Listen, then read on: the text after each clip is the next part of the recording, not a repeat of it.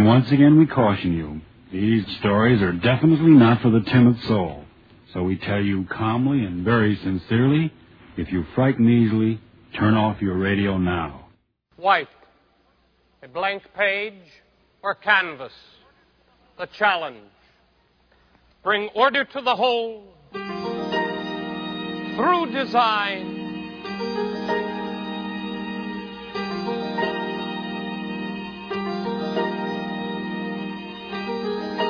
Composition.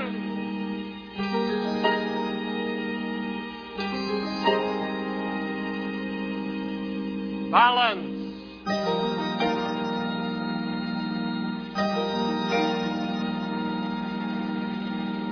Light and harmony.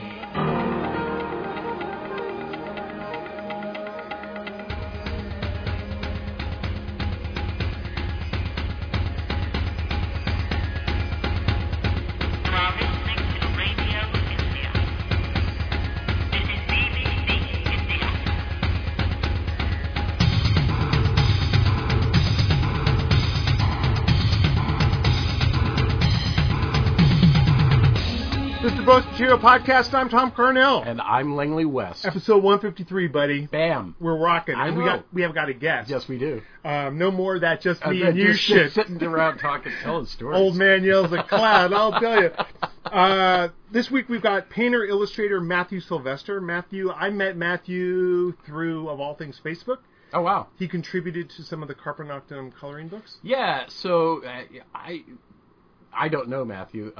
Today is the first time I've ever spoken to him. But I remember this drawing of the girls on top of the girls building. on the, yeah. Now, it wasn't until just recently that I saw the colored, the colorized version. Nice. Yeah.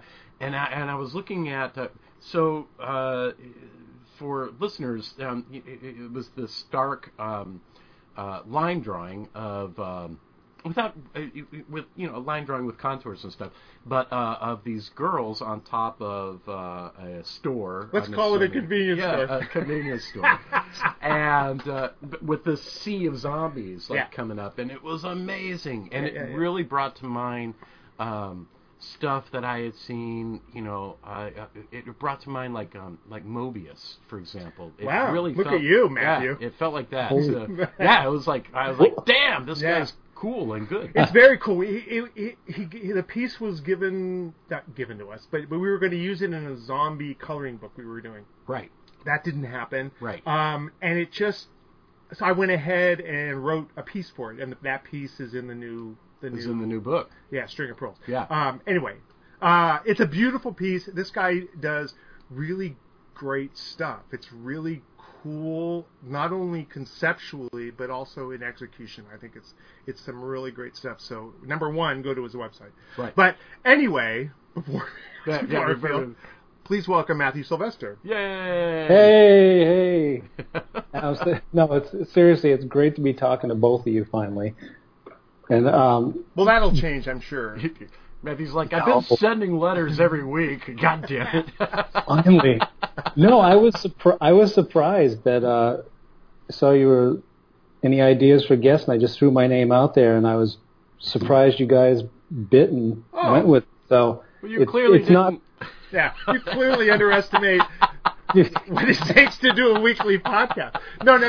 No, of course. I mean, our goal, I think, and I can speak for you, Langley, on this one, is that it's not only to show people, talk about film and all that other stuff, but it's also to point people in certain directions of things that we think are cool. Oh, definitely. And that includes artists. Yeah. And, whether it's a movie, whether it's whatever, and especially if it's something that may not be on people's radar. Sure. Yeah. So we're trying to get you on people's radar, Matthew. No, I love it, and I mean, I'm very flattered you guys asked me to join. So, well, now that we do that, you're gonna probably we'll get you onto a topic show too. So we'll be like, Matthew, you want to come talk about clowns? Clowns. Sure, I can talk a lot about clowns. So we usually want to start at the beginning, and tell me a little bit about where you grew up and like, were you a monster kid? Were you always... Right. Like, Neil Gaiman told me once that he... Look at that. See that heavy name? Okay. Now I'm worried. Said that he was always the guy... He was the kid that was always under the dining room table with a book. And that makes sense. Sure. So tell me about you, where you grew up and all that kind of thing. Sure. I was the kid that was sort of, tucked away somewhere with those really cheap newsprint pads and just filling them with whatever came to my mind. I actually grew up in a small town in Maine called Durham, Maine, and sounds kinky. That's Stephen King's hometown. Yeah. Oh, okay. There you go. Yeah. So he was actually a childhood friend of my dad's. They used to camp and stuff when they were kids, and wow. So I would actually see him from time to time at church functions, and later when I got older, I was a friend of his aunt's who helped raise him part of his childhood, and we became good friends. That was Eflin. Okay. There was a Ruth in his life. I want to say that might have even been his mom. I always knew that because my mom's name was Ruth. I think that was his mom. Right. I think it was his mom. And she was a great woman. We'd, like on Sundays have tea or coffee. I'd help her around her house, and she'd tell me stories about Stephen King. And once when I was in high school, she actually took my portfolio to him because she was visiting him on the weekend. And it was actually that weekend they were premiering Creepshow. Wow. And I remember she told me, and she's like, he asked me to go, and she said, no, I'm not into those things. I'm just going to stay here. And I was so like, oh, I wish I could have gone. I know, right? Right. My parents wouldn't let me see those movies at that time. Oh, really? You grew up with parents that wouldn't let you just... Well, it was just before, it wasn't too long once we started, the advent of go and pick up the big giant suitcase VCR over the weekend. And right. So it wasn't too long after that, but I remember I couldn't go to the theater to see Creepshow because it was rated R. Oh, wow. Yeah. Have you since seen Creepshow? Oh, yeah. Yeah. Many times. I just conjures image of sitting at a screening near King and like nudging him during Jody Barrel and like, what an asshole that guy is. Giving him shit. I would have been like, dude, like, I had that same comic book when I was a kid. I know. Because that story that was so from great a about DC, all that stuff. Comic book, yeah. Is that Creepshow tapped so heavily into that stuff? Yeah. But go ahead. That's wild because growing up, my mom was a parent who was like, she was a single mom, and she's just like, right. I had a little card. I was a crossing guard in elementary school. Oh, really? They gave you this little card, and you could go to most of the movie theaters in the area, and you'd like flash the card, and you'd get right in. Oh, wow. So I saw things like, she dropped me off for things like double features of Omega Man and THX 1138. Oh, sure. Yeah. So when I hear stories like that, I think, oh, oppressed youth. Yeah. And I realized that my mom didn't, it was the opposite. Yeah, my mom was like, whatever. That's funny. Well, it was more, Durham was a small town, so anything that, movie theaters were like a half an hour or so away. Oh, yeah. So it was a drive, and your parents are working, and, it's too far to ride your bike.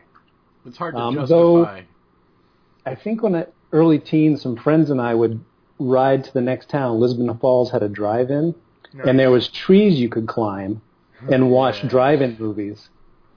Wow. And, so I saw a couple of, that's where I saw The Prophecy.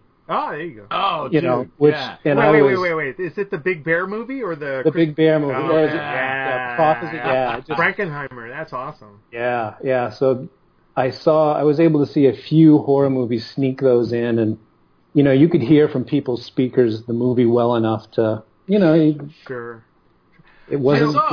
I saw a lot of porn from outside the drive-in. Oh yeah. Without the benefit of the speakers. Yeah, you're okay. I think you. Yeah. I'm not getting the plot. I'm really bummed. We said this before in the show, but we as young teens went to a drive-in that was playing Deep Throat. Yeah. And we parked up on a hill and we sat and watched it. I have no idea what's going on, but ooh. Yeah. So I hear you there. But I was talking to Tom Ranoni once, who's a visual effects guy. Right. He was telling stories about growing up in Beaumont, Texas, where he would go to the drive-ins and they had a kindergarten, like a little play area. Yeah, there's like at the foot of the screen. So he said there were these moments where you would be watching these kids play on the swings and stuff, and above it they had like H.G. Lewis's Wizard of Gore. Right. Oh, yeah. The drive-through I went to also had that. It had like this a little playground, and it never. Yeah, go ahead. No, so did this one, and it was just like you'd try to be watching a movie, and those damn swings would be squeaking away. Yeah. Well, see, I remember back in the day. Look, this is old men on porches. Where like now you go there and you tune your radio to a certain thing, and you get the thing. But this was the old big ass metal speaker that you like hook onto your window. Yeah. And it was always great on the nights that someone drove away. Like they drove away and the thing was still on their window. Smashed the whole place. Yeah. But I remember parking cars in a U, like with a space between us. Sure. And then you had your party chairs and party areas, and yeah. I remember climbing up on top of the vehicle. That's exactly what we did. Yeah. Put a blanket up there, and Dad would, the speakers were, for each car, there was two next to two parking spots. So if no one parked next to us, he'd throw the other speaker up for us. That's awesome. I remember old big SUV we had when the kids were little. We'd park backwards, and you open up the back. Yeah. And then you'd all pile in. Yeah. It's so great, and now you don't get any of that stuff. There's one or two, like around here. I think there's one drive-in. There's one. I think there's one in Canada. There's one around Anacortes. In Langley, up in Canada. Yeah, there's two here, and one of them's kind of cool because it actually has a motel that faces, so you can like open your front motel windows and watch driving. Cool. I like that. That's cool. I like that. Yeah. I again, old man on porch. Moonlight Auto movie, $1.50 a carload. Wow. We would pile into a car for $1.50, and it would be these weird triple features. Yeah. And werewolves on wolves. Yeah. No. I get my sister to buy us some Lucky Lager beer. Where the beer was shitty. Large. I know. Where the beer was shitty, you can look at the underside of the cap, and there was a little concentration game inside. Yeah. But again, you saw wonders. Yeah. Oh, yeah. Yeah. It's good stuff. So with your parents being discretionary about what you able to not see, we talk a lot here about like getting the TV guide and highlighting it. Were you that guy, or was that completely across the board? If it was a questionable nature. Yeah. No, it was just. If it was questionable nature, but there was some leeway there. It was mostly, going to a movie like an R-rated movie. They really wanted me to be 16. But especially in Maine, it's I guess, it's not like LA 16. It's different, I think. It's very different. But as I got a little bit more towards that age, the rules bent a bit. There you go. And then when I was 16 years old, I loved movies, and we'd watch a lot, and we kept going to this video store. And one day, they asked me, like, "Do you want to work here? Because you know a lot about movies." And I was like, "Okay, absolutely." So during high school, I worked at a video store, and look out, it was just 3 movies a night was what you were allowed, and I just started plowing through all those movies I couldn't see. I've heard this from other people. Like, I must have lived in a really shitty place because everybody just thought I was fucking annoying. Yeah. Nobody said, "Hey, man, you know a lot about whatever movies or dinosaurs. Like, you want to work here because you always hang out here because we got that here." No, they were always like, "Fucking buy your thing and go away." Right. Yeah. It's always that point where. Like, you meet, this happens to me to this day, where my wife will introduce me to someone. "Oh, you'll like Jim. He likes movies." And then you meet Jim, and like 10 minutes later, Jim's got that look on his face like, "Jesus Christ." You're shining too bright, Tom. Yep. Jim's an armchair movie guy. Yeah. Oh, that's exactly right. Because my headspace is always, "Oh, you're one of us." and I always assume, and you can keep up, so, and sometimes not. Yeah. So Yeah, we'll see how I do. But that's good. I think everyone needs that sort of think tank, that thing that like, just because you're there. I worked in the video store, I worked in the music store, and just by working there, you became conversant in a lot of stuff.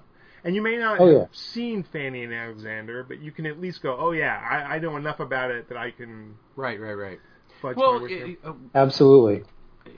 And that was back in the time when people would come in and they would ask your opinion, like, we're going to have a birthday party, having a bunch of kids. Is this going to be appropriate? And you're like Harold and Maude. Yeah, Faces of Death. Yeah. Or my favorite. Would you like a film that's not rated and is played on TV in its entirety? Yes. Night of the Living Dead. Junior's gonna love this. I remember. Yeah, that was another. We can talk about that later. But when I was a kid, and I was drawing all the time. Just like and it's like the first thing that people give you praise for, right? Oh, it's like you can really, you are good at this. That feels good, so you keep doing it. Right. For me, it was always looking at the whatever it was I was drawing. For me, it was always making movies. Right? So I'm drawing a picture, but really in my head, I'm making this movie. Yeah, it's right? moving. Yeah. Right. Was it that way for you, or what was the framework for you? Sort of. I mean, earlier when I was younger, drawing, I was totally into Peanuts and, Mad Magazine. So my stuff was more towards the cartoonish side. And then a little bit later, my parents saw I was really interested. They asked if I wanted actual art lessons. So this woman had these art lessons up in her attic. There's like 3 or 4 students, and really taught me the fundamentals of drawing, shading, shape, perspective. And that's when my work sort of took a bigger turn, and I started to get a little bit more serious. Sure. But anyway, once, I think the big turning point when I was around 10 or 11, I saw Star Wars. And, I've never heard of this. Well, you got to see it. It's this really old movie. I know. Every kid sees Star Wars. Yeah, there are certain touchstones, and you can tell someone's kind of their age. It's like, if of a certain age is Star Wars, of another age, it's like Seven Voyages of Sinbad. Right. I remember going to the drive-in to see that one. There you go. Those were great. That's the way it's meant to be seen. Man. But after seeing Star Wars that Christmas, my parents got me the art of Star Wars. There we go. And that was what really set my... that's when I really put together that this film that was incredible had all the things a boy would love, lightsabers, spaceships, the hero, the villain. It really put together that, there's people with artistic talents that design this and think all this up. That's what I want to do. Yeah. And, you had people, Ralph McGuire, his production paintings. Yeah. Just... Yeah. I don't know how many of those I tried to copy when I was, 12 years old. I've mentioned a guy on the show before, John Scolari. Yeah. Scolari did, and he does specialty publishing, and he has The Art of Robert McQuarrie book out, and it's the shit. I'm not a Star Wars fan, but just leaping through it, you're just like, ooh. You're like, no wonder this movie got made. Yeah, well, he was, before he started designing for Star Wars, he was a production illustrator. Legend of Boggy Creek, that cool poster where the creature's running with the little creature, that was him. And I remember seeing that poster when I was a kid and wanting to see that movie so bad. And then you saw it. I did. And you went, ooh. I actually watched it again 3 weeks ago when I was working on something. I just put it on Netflix. And Yeah, you forget. Yeah. Oh yeah, you forget. Just like you were so taken with it at that age, and now it's like you see all the flaws and the problems, but sure, there's that nice little nostalgic feeling. Yeah. There's a lot of movies where the poster was a lot better than the movie. Way better. Oh, absolutely. You can't say that these days. No, because all the fucking posters now are Photoshop. Well, they're Photoshop, but they're also like there's like a template so often. You know, if you look at the Thor Ragnarok thing, it's like that's a template that's stacked up. When I look at a movie poster now, I hear the template from the trailer. Wow. In a whirl. Yeah, absolutely. It's horrible. Right? The gray wash all over everything. And, yeah. Everything looks blue. I'm curious. You said you had gone to art lessons. Right. And I've had this discussion with other artists, but I'm curious about where you stand on can art, quote unquote, of any kind of ilk, can it be taught that way, or is it teaching? Is it talent? Is it technique? Is it just natural ability, or is it a mix of the two? And I pose that to you as well. I have an answer. Okay. But we'll let Matthew. Yeah. Okay. It can definitely be a mix of the two. You know, having natural talent certainly helps.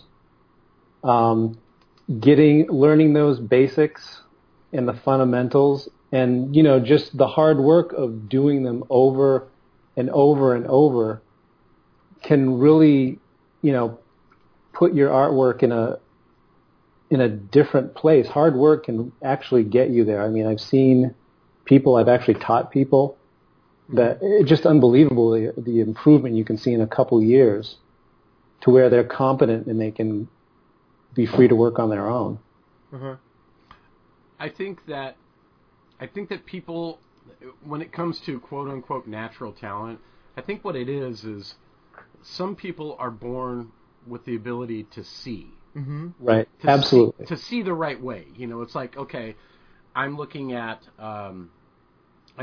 this tree, and I actually I don't see the tree, I see that this line goes this way, and I see that this shape does this. Whereas if you're not born with that, you look at it and you see a tree. So when you tell them, draw a picture of the tree, they draw the symbol that they learned as a child as a tree. Two lines with a cloud on top, and that's a tree. Yeah. And so they're not actually drawing what they see. They're drawing what their brain tells them. Representation. This is exactly. Sure. So Fulci called it the eye. Right, exactly. It's being born with the eye. So for those people, you can totally learn how to do it. It's a skill. It's a set of skills. That was, Betty Edwards' whole thing, right? Drawing from the right side of the brain.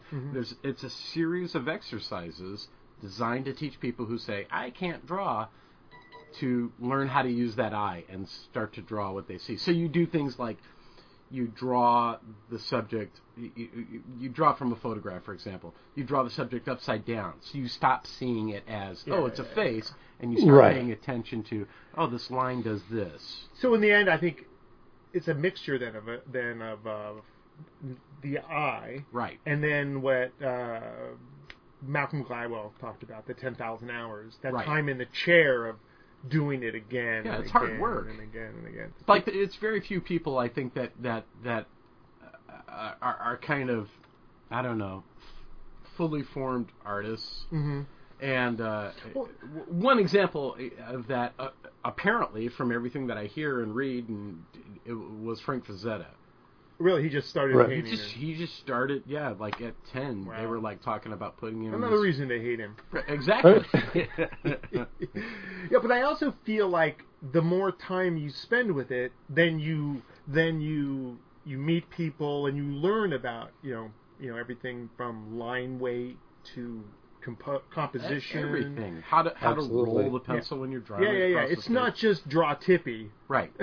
Right. Oh my God! Did you do any of those when you were young, Matthew? Like draw Tippy the turtle or the pirate. Yeah. I did them at home, but I never sent them in. Yeah. Yeah. It's all the joy and none That was of the me too. I was Yeah. like, pressure to join their shitty school. Yeah, you get a certificate instantly. Yeah, and then fame and fortune awaits.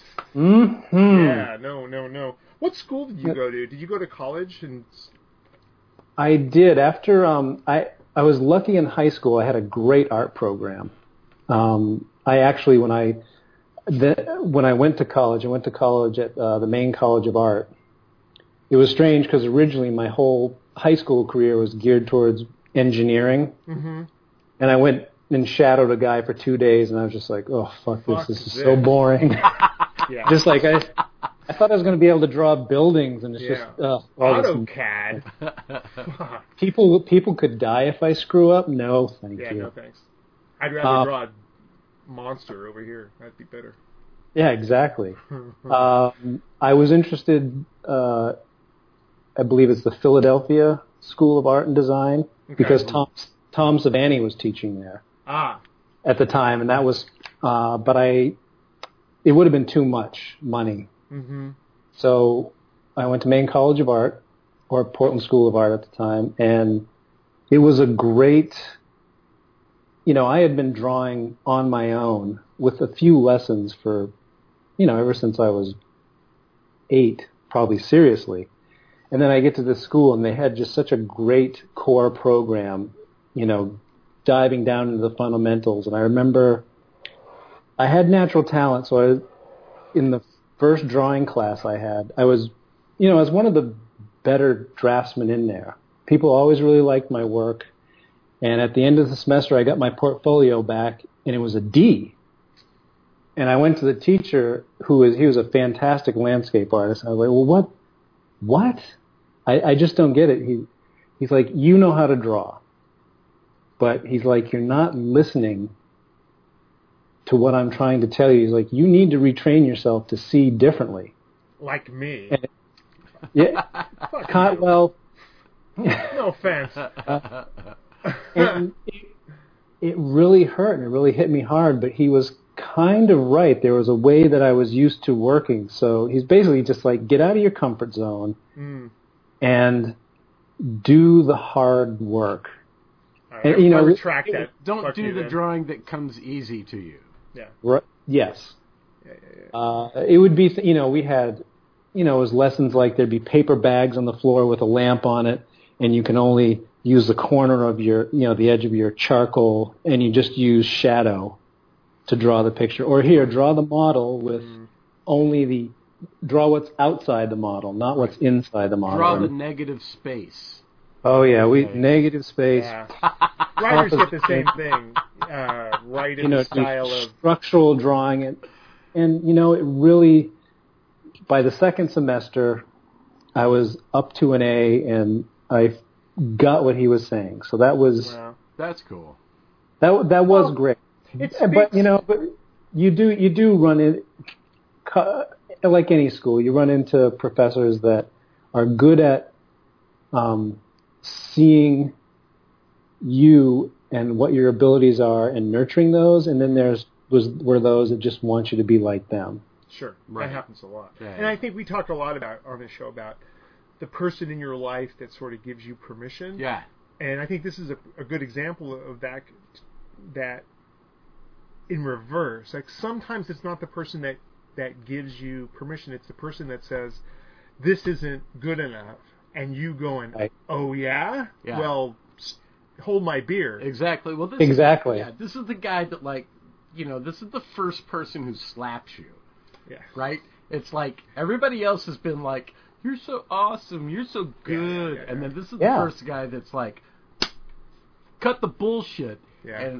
And Kat, my wife did that all the time. I'll give her something to read, and she'll just go. Well, first of all, she's laughing. No, but she'll hand it back and go, you weren't feeling this. And it was just like, God damn it, you're right. But right.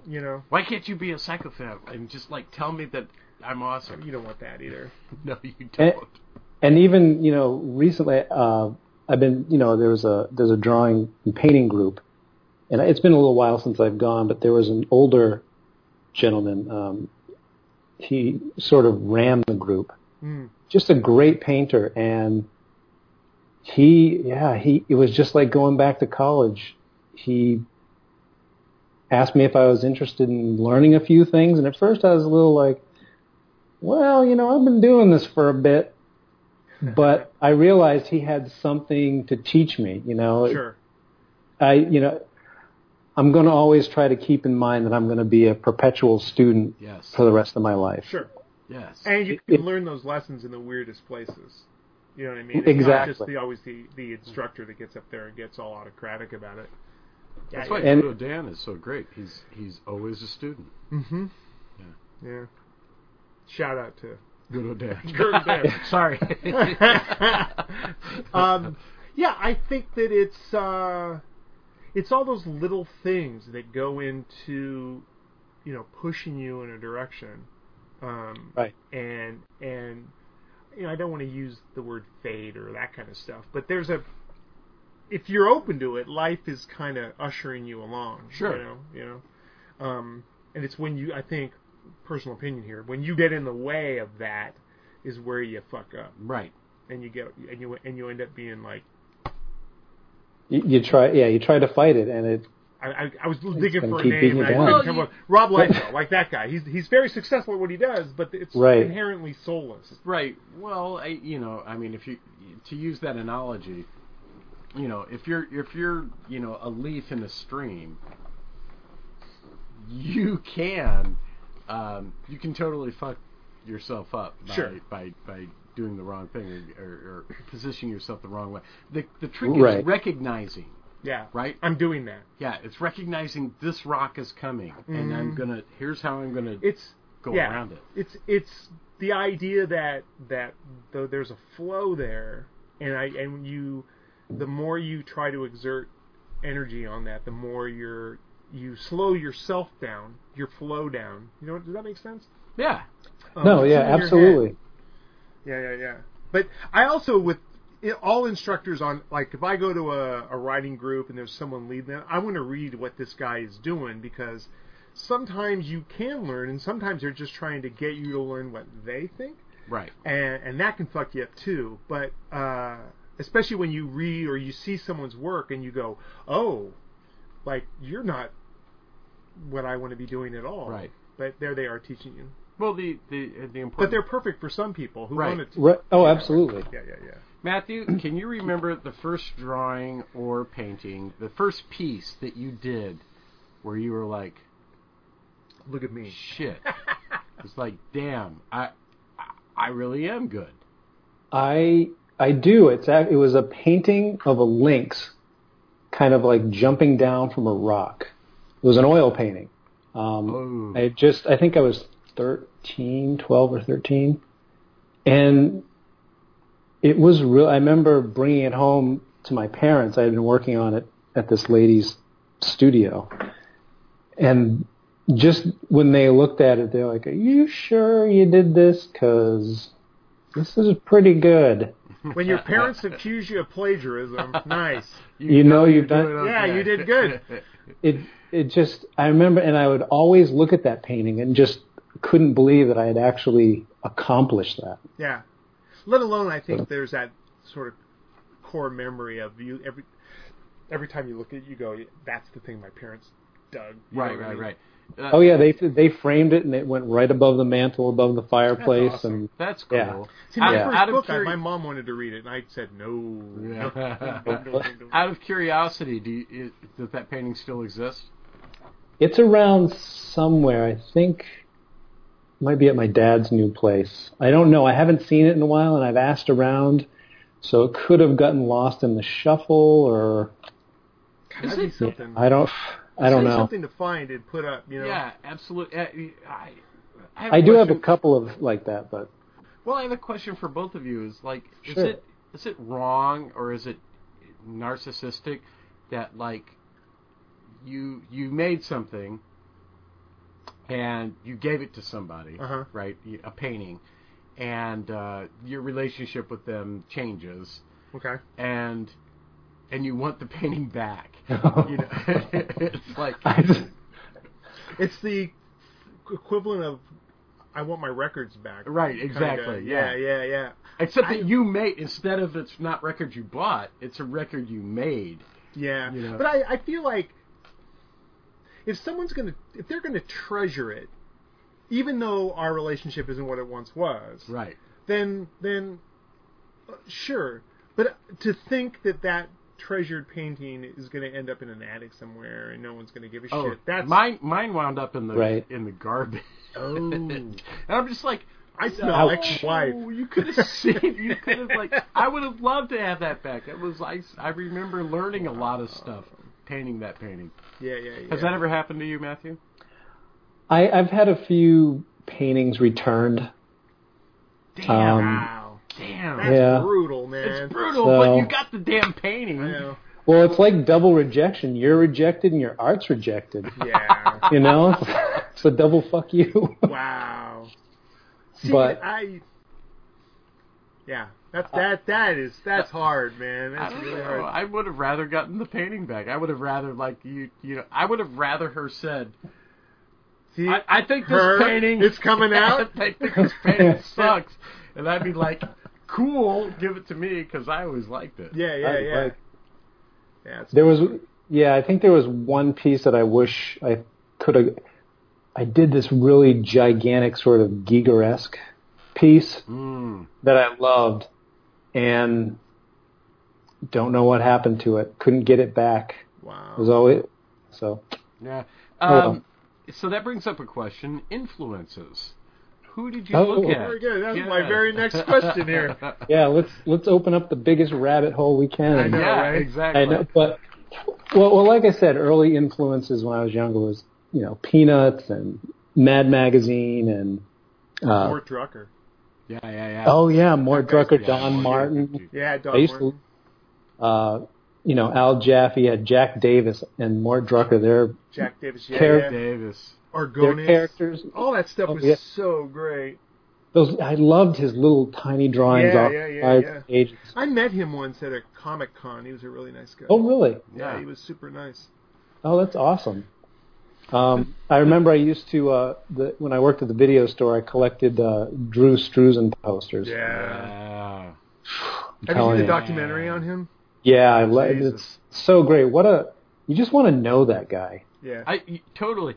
I spent the $90 or whatever it was for the Hellboy tutorial. Oh yeah. Yeah. Wow. It takes you through this whole process, and it's it's cool because on one hand there's validation because you're like, shit, he does the same. Like I do that. I do that. Yeah, exactly. Yeah. And then there's the other part of it. It's like, oh. That's all. That's all that was. Speaking sidebar on the Hellboy thing, there's a video floating down about David Harbour, who's from Stranger Things, right? Who's doing this remake? The new Hellboy. Oh, is he regretting it? Really? Really? They've got him doing just sit-ups for days. Oh yeah. And he's this old beer drinker guy. He's like, well, he's trying, he's doing it, but he's just, you can see it and look in his face in every photo. What am I doing? It's much easier to play this overweight cop. Wait till this movie's done. Well, that's what they forget. I mean, you look at all even the Justice League stuff. You see, they're always doing sit-ups. Those guys, dude.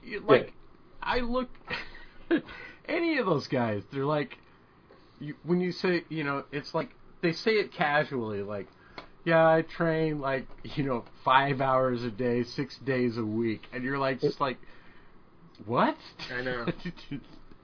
And that's go ahead, Matthew. Well, I remember I was watching an interview with Hugh Jackman, right? And to his credit, he said, I mean, you looked at him as Wolverine. It was like, oh my God, being in his 40s in that great shape. But he said, it was great, but he's like, I can't maintain that. He's like, nobody in their right mind can maintain that, and it's unrealistic for guys to think that that's the way you can be all the time because it's insane what you go through. Well, there's that whole body image thing that a lot of this stuff. Right. People think you should have abs like that all the time. Right. It's like, no.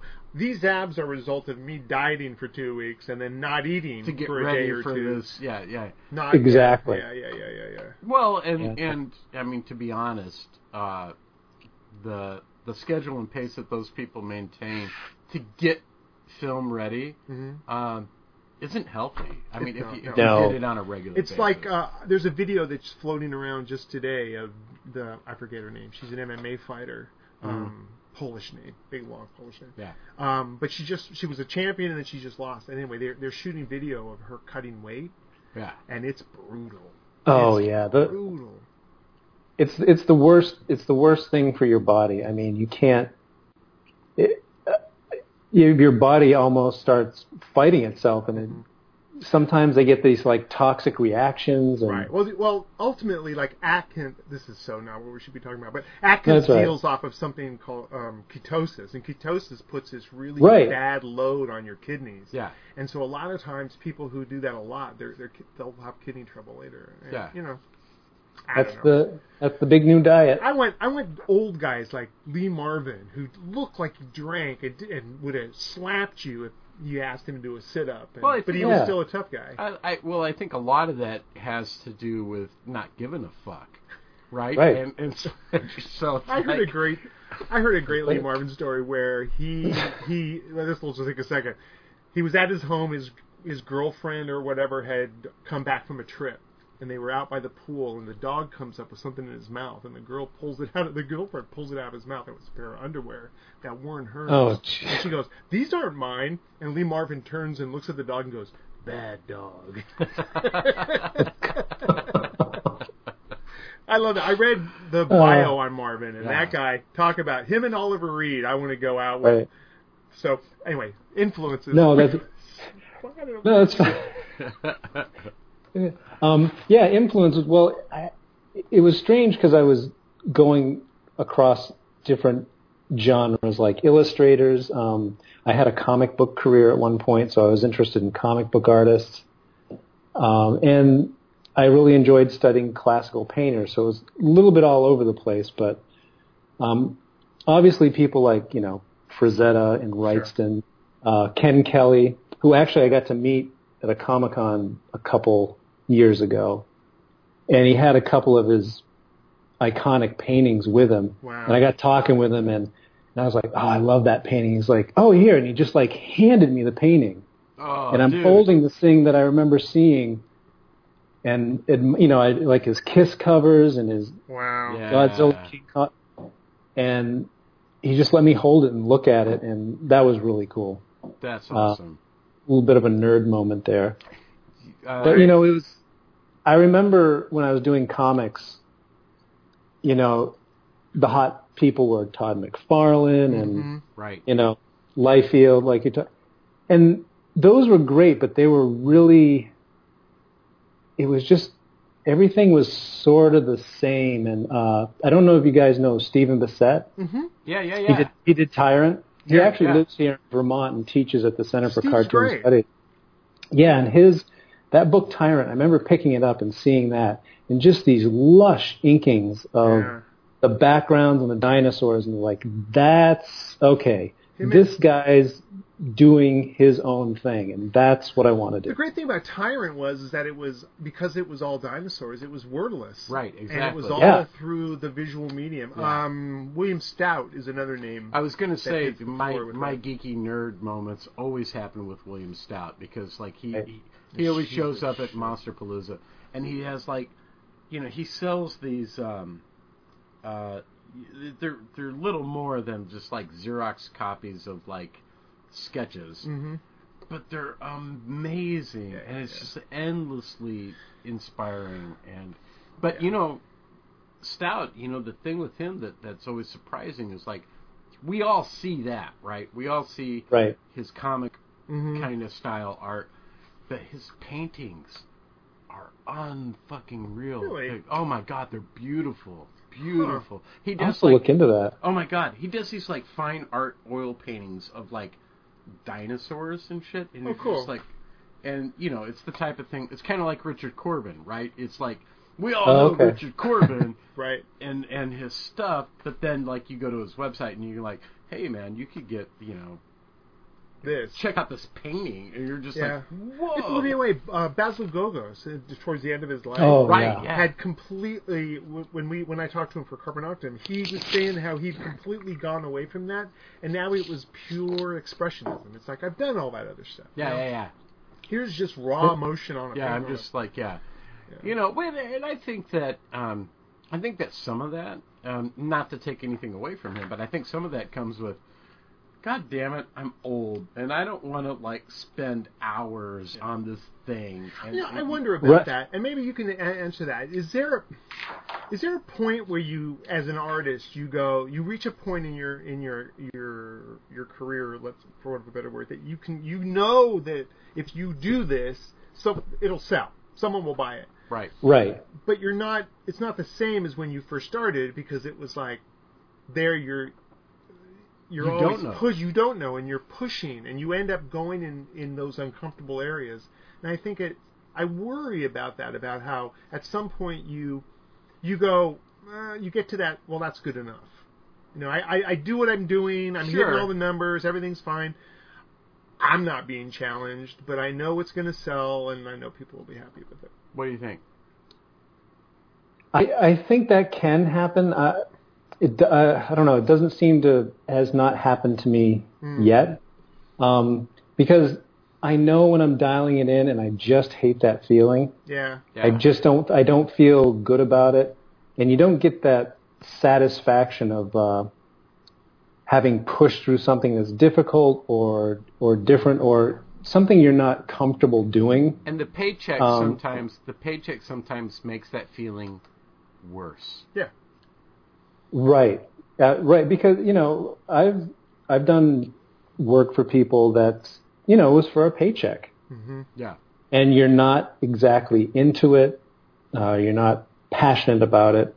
And that, you know, that can wear on you too. Mm-hmm. And, you know, I don't do as much illustration for hire as I used to. You know, that's part of the reason. You know, not to mention that it's the whole illustration industry is just so flooded with artists, and companies aren't willing to pay artists what they're worth. You know, when it really hit home it was a card company, a game card company, had offered to pay me this really tiny amount for an oil painting for a card, and you'll get exposure. But, you know, I think it worked out to like $3.75 an hour if I would have done it. I mean, that's disgusting. Yeah. And that's when I'm like, I'm not going to put myself through this. And I started sort of focusing more on like, I'm just going to try doing what I want to do, and let's see if it brings people to it. And actually, that zombie picture is one of those things that was the start of it. Nice. I'm curious about process. Sure. So take me through that, and I know that's a huge chunk and a big question, but I'm curious, like, does the idea come first? Is the idea born on the page? Is it like, well, I feel like I should do a duck, and so you go do a duck? Take me through that, and then take me through how you choose the medium you're going to use. Okay. And then then does that then dictate technique? Does that make sense? That seems like a big question. Yeah, that is a big question. That's all right. We can chew this down. It's a little bit of, it's sort of all of that. Sometimes, I'll have an idea, and it could be a base idea. Like, I want to do a zombie piece. Mm-hmm. And then I'll tend to ruminate on that idea. The way I try to, like, we'll take that rooftop piece, for instance. It all started, I heard another artist, he's a concept artist, Kieran Yanner, really cool guy, kind of one of those part of that illustrator group that I've sort of met on Facebook over the years. And but he decided to challenge himself by doing some work that had more than one or two figures in it. Mm-hmm. And I was like, wow, I haven't done a lot of pieces of work with multiple figures. So that's when I thought, I think a zombie piece would be cool. And then, of course, I went way overboard. I can't remember how many figures are in that damn thing. But then I started thinking about all, I didn't want to do something that's, women in bikinis with chainsaws, hacking up zombies. Sure. The typical, how can I pull away from that and make it a little bit more meaningful? And that's when the idea of like, oh, well, what if I included people that I know and care about? And then I started thinking, what if I start pulling their personalities into that and their body language and what they're wearing? And then it's almost like a story, or sometimes I even see things like I'm filming it in my head. Yes. And then I stop the camera right there. I'm like, yes, that's the shot. That's the frame. That's a lot of my process is filming a movie in my head and then stopping, and that's the frame. Exactly. Yeah. Initially the piece, it called to mind things like Jeff Darrow. Right. Oh, yeah. So much detail. There's so much going on that you can spend. It's like Love Where's that Waldo? guy. You spend all this time looking at all the individual. The other thing about that, in reference to what you were talking about earlier, Matthew, is a lot of the Mad Magazine stuff, and I can't remember which artist it was. It was just this huge population of characters that went back. It was like Oh, Life yeah. at the Mall, and there were all these little scenes. Yeah. And Who was that guy? I don't know, but that particular piece that we keep talking about reminds me of that, especially now that you have said that Mad Magazine was an influence. Right. Yeah, and go ahead. No, I mean I was just going to talk more about the process. Yes, but, please. And sometimes you have ideas that sit around. I had a drawing of it was sort of like a puppet master working on puppets. And yes, it had a little something to do. I love the Puppet Master movie, the original one. Yeah. That struck me when I was a kid. And puppets are weird and creepy. So I had this drawing of a puppet master. And a friend of mine, her name's Beth Robinson, she does strange dolls. They're these creepy dolls. They're really well done. I remember walking in her studio where she was working on them. And then I'm like, there's my idea. And I don't know if you've seen the painting called Strange Dolls, but it's a woman sitting, working on these dolls, and one of them's kind of opened, and there's a blood transfusion going on. And it looks like there's actual organs and there's blood. Oh, very cool.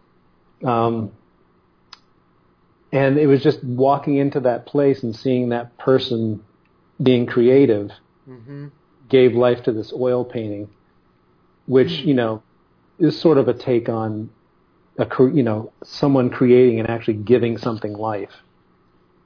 Wow. And sometimes I'll be just like driving down the road and you see this cool, I'm driving down the road seeing a cool sky. And I was like, oh, look at those clouds. What if some weird dark shape came blasting out of those clouds? That would be creepy. And you're like, oh, I think I'll go home and draw that. Yeah. I'm looking at that as we speak. Is that the avatar that you have on screen? Yeah, that's the avatar, yeah. Yeah, that's very cool. It is very cool. I love this piece because it's so undershaded. It is. And right. Which is how, if you were driving down the road at that time of the day, that's what it would look like. Yeah. Have you seen the hover thing, the hoverboard that looks like a witch that is flying? Yeah, that's crazy. It's like flies through the air. Yeah. Yeah, I love that. I think they were scaring people in a park or something. Yeah. What I love about this piece that we're talking about right now is that could be Superman, it could be some beast, it could be a ship, it could be it's nebulous, and it's almost it's like you're this is like photorealism, so it's like that almost looks like a photograph that somebody took as they were driving, Well, yeah. Right. Well, I tend my work tends to move in that direction, the more realistic side. And I think the overall theme to my work is I don't want to tell the story for the viewer. I want the viewer to make their own story. I don't want to give them all the answers. Right. And I think that's key to making a good piece of art, they can look at that and interpret it like maybe it's a witch to them, or maybe it's the Jersey Devil, or Right. I've always said that like good art implies a past and infers a future. exactly. You know what I mean? It's That's not. a- It's just So well put. Yeah, it's otherwise you get things like, not to shit on Boris Vallejo, but these lifeless, clearly staged. You know what's pieces. funny about that is that what Right. you just said Mhm. is a reflection of like the one real solid punch you in the face lesson that I learned from Boris Vallejo, and that is he said you never paint something that's happening. Mm-hmm. Right? You paint something that either just happened or is about to happen. Yeah, that's exactly it. Yeah, and because Right. then the actual event itself isn't left entirely up to the viewer. Right. Yeah. Yeah. Exactly. Yeah. So that Me and Boris. yeah. Go ahead. I'm sorry. No, that's okay. No, I mean that's sort of what I carry into each piece. Mm-hmm. I don't know if I explain the process. After once I get absolutely. the idea, then sure, that's when the process actually kicks in. Sketches, multiple sketches, Yeah. a color study if it's called for. I sometimes I'll set up photography shoots with a model, or like for that zombie piece, I photographed each person. I stood way up on a swing set and got the angles that I wanted. Good. Yeah. Because it's That's cool. it's even over the many years of drawing all the time, pulling all that stuff together, your mind changes things sometimes. Yeah. Oh, sure. So it's good to have that solid reference to sort of help drive the realism. And a ton of artists do. It's a pretty. I mean, I think you have somebody. to. Oh yeah, I mean, look at someone like Norman Rockwell, or Yeah. You're shooting models all the time, and Look at Tim Bradstreet. Right. A lot of Tim's Oh, stuff right. is all photographed. I've and then- always been kind of jealous of artists who their work doesn't conform to things like normal perspective or proportion. Right. Like you like I see these people and I love their work where they draw figures with the heads are way too big or Ralph the hands Steadman. yeah, exactly. Ralph Steadman, Dave McKeon. Yeah. Right, it's very subjective, and I've tried to do it, and I just can't. And sometimes I feel like I'm, a lot of people are like, "Oh, your stuff looks so real," and I'm just thinking, God, I wish I could break these chains. Well, and all be you can free. see is the blemishes. Yeah. That's what anybody can do, is the same thing. Right. I mean, and your pointillism. I've seen some of the work you've done. Those pointillism pieces. Those are great. Oh, thank you. Oh, wait till you see the cover of my new book.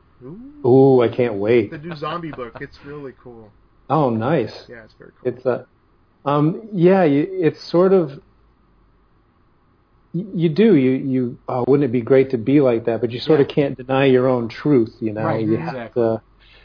have to sort of embrace that. Yeah, it's different for me because For me, I have to laugh because my shit's all conceptual. So if the concept makes me laugh, then it's like, all right, we should at least look a little closer. Sure. Okay. But I blame school. Do you? I do. I Totally. blame weed. Okay.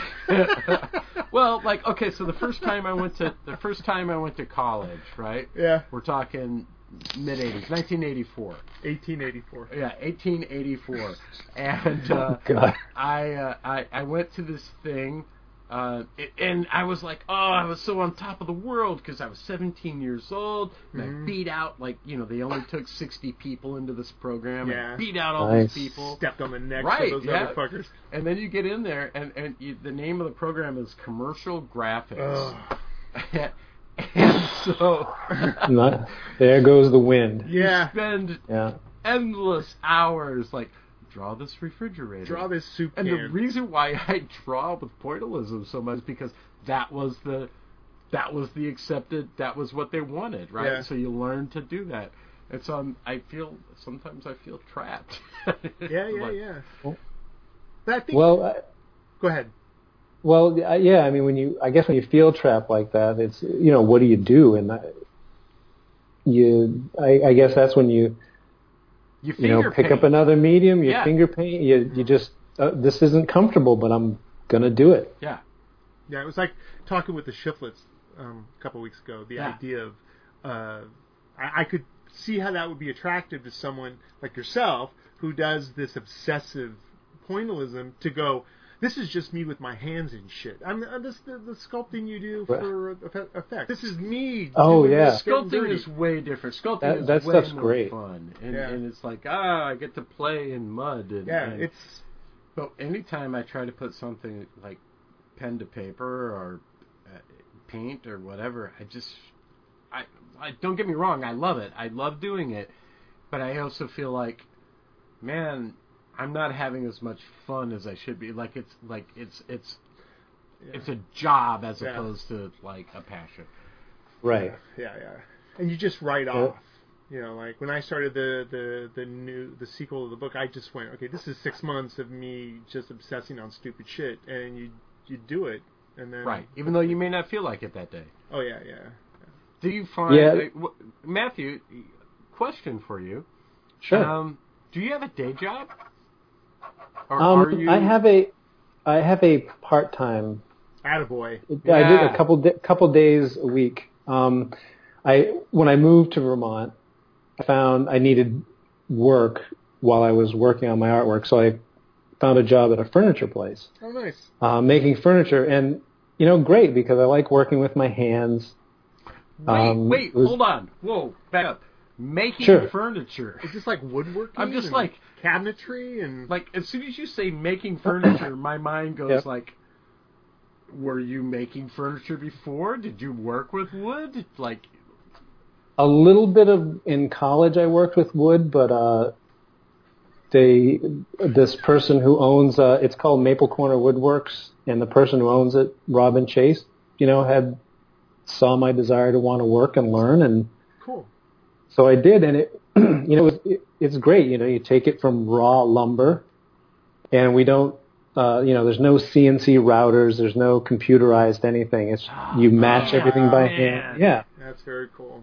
And I learned a lot, and it's great and it's fantastic. But after being there for years, it just got to a point where I had kind of done everything. Sure. And it was weighing on me a little bit creatively, so I shifted gears and saw that place needed things like a updated website, and we needed a computer system to manage everything. So I sort of undertook that, and that's what I do now. Nice.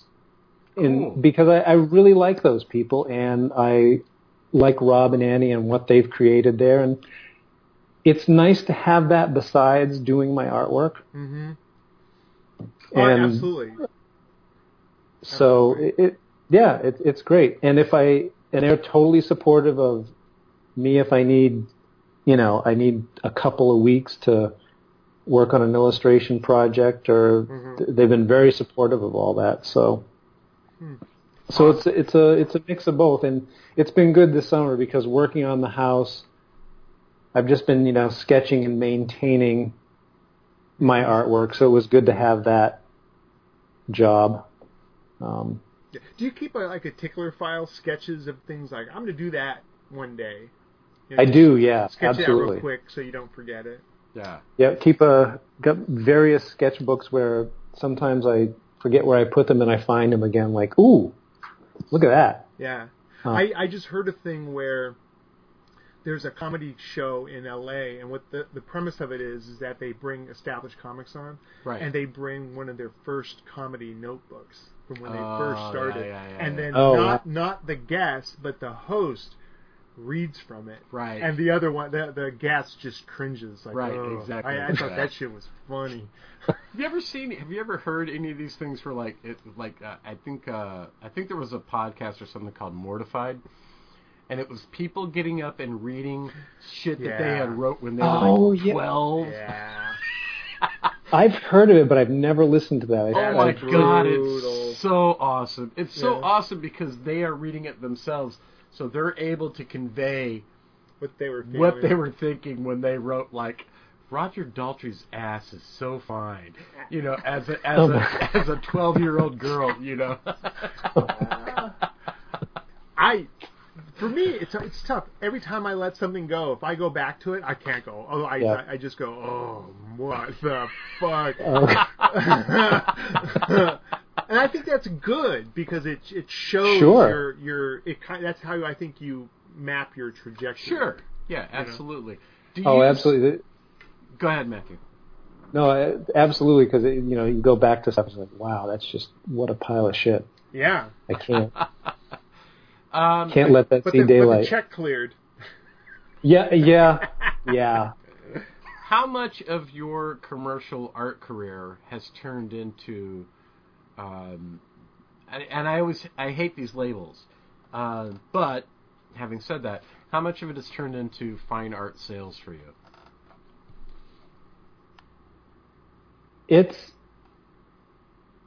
I would say it's actually growing, and it's gotten to the point where the fine art sales are starting to move towards outweighing the commercial art. Nice.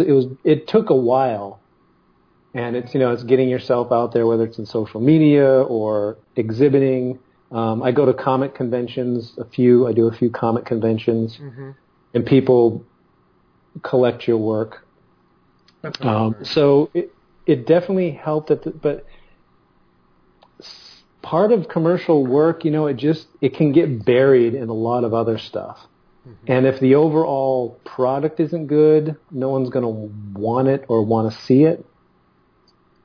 There's great franchises you could be involved with, like if you could be doing Star Wars art or working for Magic the Gathering or or some of those popular tabletop games, then there's an audience there, and all the work is so good that can certainly carry you and have, you can start actually selling the original pieces. Right.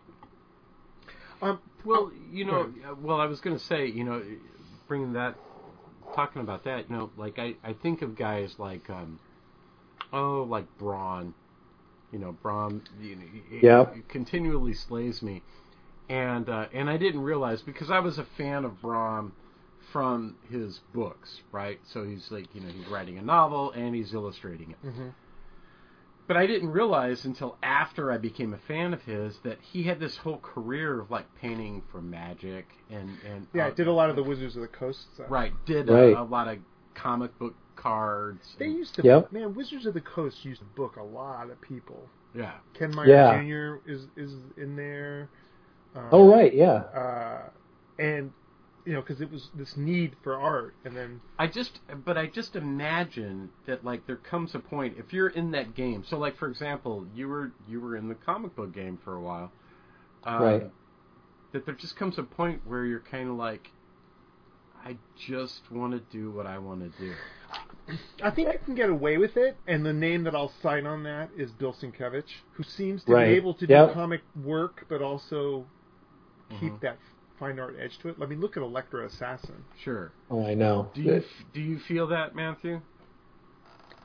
Yeah, I do. I remember, doing comics. It was a grind. Mm. It was. I think I did a post today. I found actually an old cover I did. I posted on Facebook. It was this title I was doing called "Scorpion: Avenging Spirit of the Arapahoes." And they wanted this. You'll see the cover. It just looks so Spawn-like, and it just, it feels soulless to copy somebody. Mm-hmm.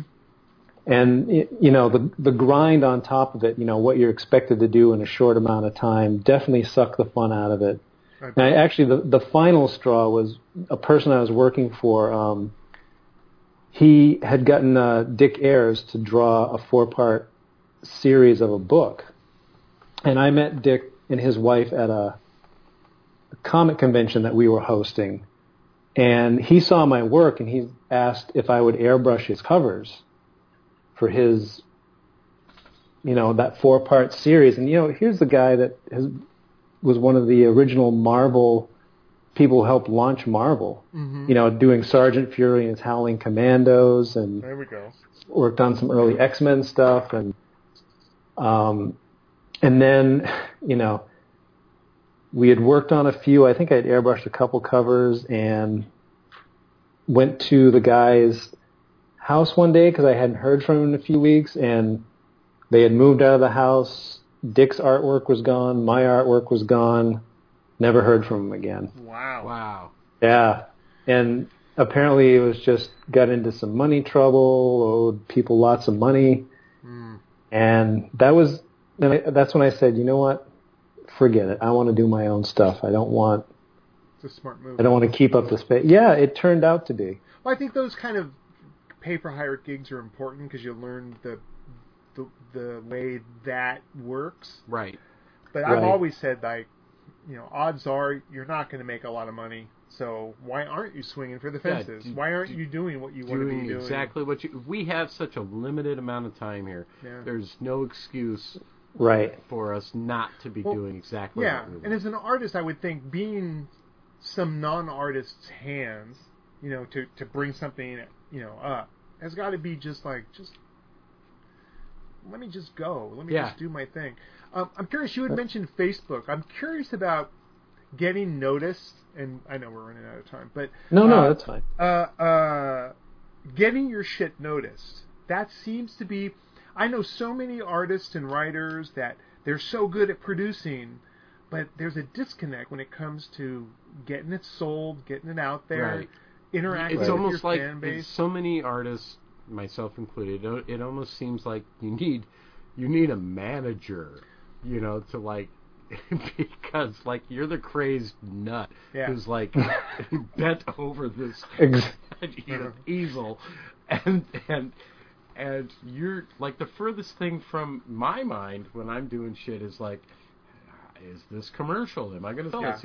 I'm just this. I'm cutting this vein open, and I hope someone pays attention. I know. Right. How's that been for you? It was a big learning curve. I mean, basically you have to give it attention. You have to make it part of your job, sitting down at the easel. You have to find a way to make time for it during the day. I've noticed even over this summer where I've been just sort of doing some of my own things, sketching. I've been really busy on the house. So, my viewership has kind of dipped. I know I can pick that back up because I'll start producing more and putting more out there. But you need to sort of give something to people. People want something from social media, whether it's a little bit of advice or something good to look at, a little peek at the process. Mm-hmm. I love that. Yeah, it's fantastic. And you have to be a little bit religious about it. Things like Facebook and Instagram, they favor, frequency, not too frequent, because, more than 3 times a day they'll knock you. Yeah. But only once a week they'll knock you. There's certain times during the week. Try not to worry about it. It's just getting in the habit of putting something out there. Yeah, my rule is usually 2 or 3 non-related stuff. Whether it's a news item or it's whatever, to every one of me. Here's 3 things that I think you're going to find interesting. And they don't cost you anything other than you need to look at this as well and my shit. And that's a great, awesome strategy. Yeah, I love that. You really got me started again on the bullshit martial arts thing. Yeah. Oh my God. The internet is so hard because not only is it this wellspring of inspiration and stuff, but there's fucking cat videos and Well, there's like, it's a big lens, and it takes in a lot of stuff, and the hard thing for me about social media is that it breeds this sense of despondency almost when you're hit with so much of it, and it's so easy to go, oh, we're fucked, and I'm just going to go sit on the couch and watch Arrow. It is easy. We may have done it ourselves, or I know we've had friends that have done it. It's like, hey, I'm signing out of Facebook, for at least, for X amount of time. Shit. I'm going to take a vacation. Right. Well, if you're going to take a vacation, take a vacation. Don't announce it. Yeah. I'm going to leave. Shut up. But... And I get it, right? It's like, I don't need to see this video of this polar bear dying again. But on the other hand, I'm not going to name who the artist is, but they do these Facebook Live thing, and they'll Facebook Live the entire painting, and it's like, don't show people that. Yeah. There needs to be an air of mystery. There needs to be an air of alchemy. Well, see, and that's the thing, is that, like, social media is like anything else. There's good and bad, and, there's stuff that, like, I've come across as like, holy shit. Well, talking about the Drew Struzan thing, right? I paid $100 for this DVD to find out that I was kind of doing the right thing. Right. But there are other people, and it's like any time you watch something and you're watching to learn, a lot of times it's not what that person's showing you. It's like, oh, and here's how I do this. No, yeah. It's what you see off in this corner. Yeah. And it's like, oh, I see this. And they may not even address that. And it might be a product that they use, or it might be just, something that's like, oh, by the way, you should dust this first. It's like, you know what I mean? Yeah, it's absolutely. Like, you got to pay attention to what's going on in the background. Yeah. Because, there's, in social media, there's kind of no time for that because it's such an immediate format.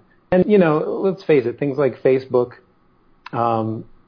you're seeing people's vacation, you're seeing the happy moments, you're seeing the best of them. I was just giving a demonstration at Lyndonville State College here in Vermont, doing a painting demonstration, which is nerve-wracking enough. But they asked a great question. It's just like, do you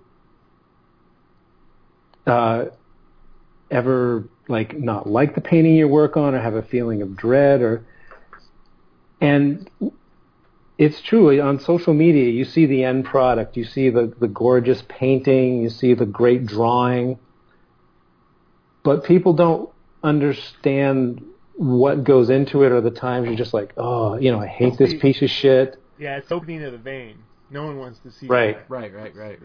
But they do want to see the pretty picture. Yeah. So go ahead. Well, and it's made me think. It might be interesting to, and I've even posted some of my failures. Just sure to show that it's not easy, and not everything comes out great, and you got to keep trying and working at it. Mm-hmm. Yeah, I think it's important to show the process to a point, but in the reality is no one wants to know how the trick is done. Right. Exactly. They want to be wowed and awed. The only person who really wants to know how the trick is done is the person who wants to do the same thing that you're doing. Right. Exactly. Yeah, agreed. Yeah, and that's different than an audience who's just experiencing. That's one of the things that's kind of bad about being an artist, is that sometimes I feel like I can't just enjoy the movie, the picture, the book. Because in my mind, I'm thinking about, how did they do that? How did they do that? How would I do that? You know what I mean? Oh, right. I'll be honest. I watch movies now with a clipboard and a pen in my hand. Yeah. Where I take little notes and what have you. And it's okay. Like, I've come to terms with that. But I remember thinking at one point in my life, I was like, why can't I just, I know this is a beautiful painting. Why can't I just revel in that? Why do I have to go? Well, you've peeked behind the veil, right? You know that there's what it takes, right? And maybe you want to steal some of that shit. Totally.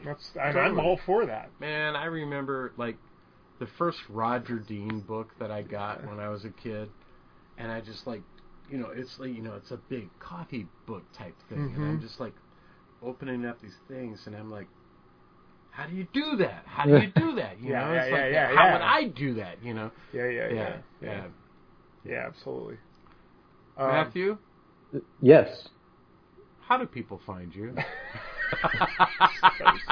Well, start heading north. There you go. When you get to Canada, take a right.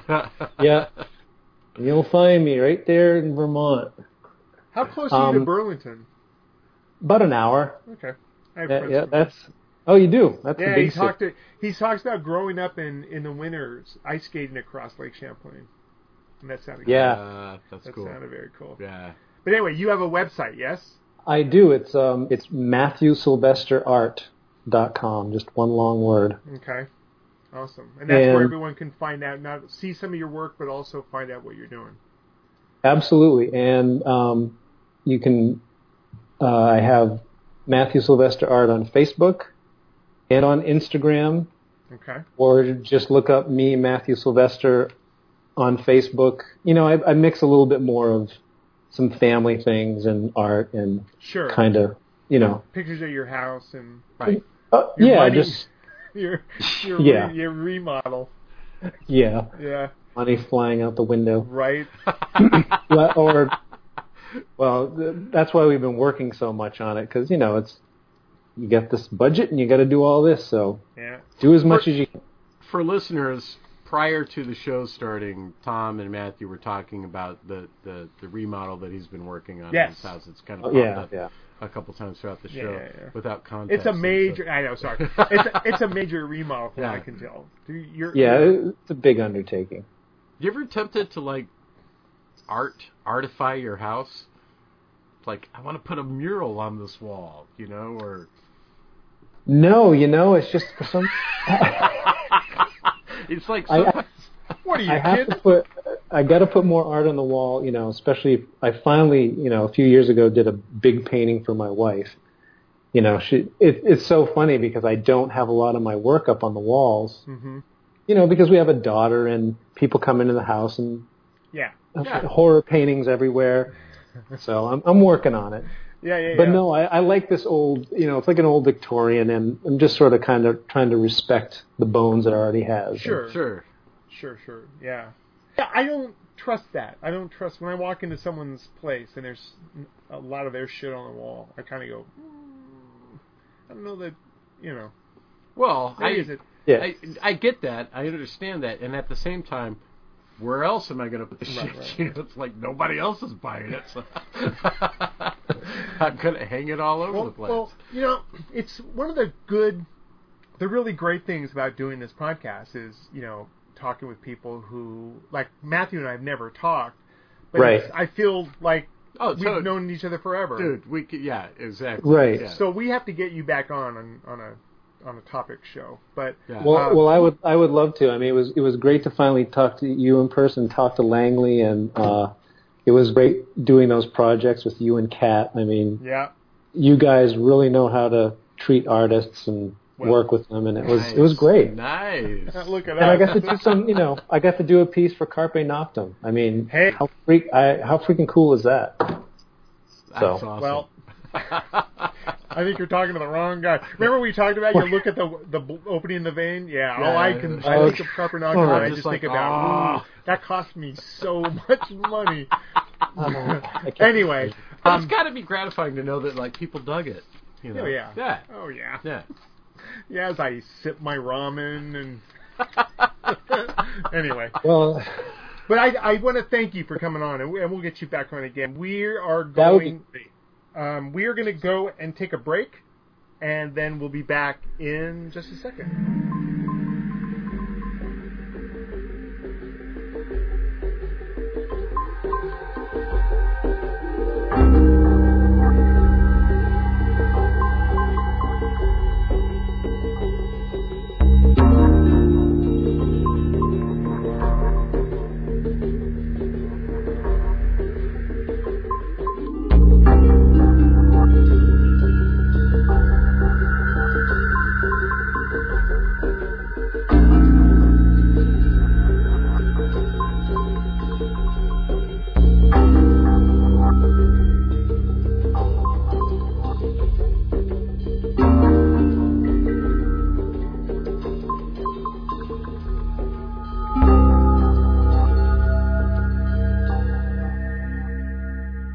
Okay, so we're back. Yeah.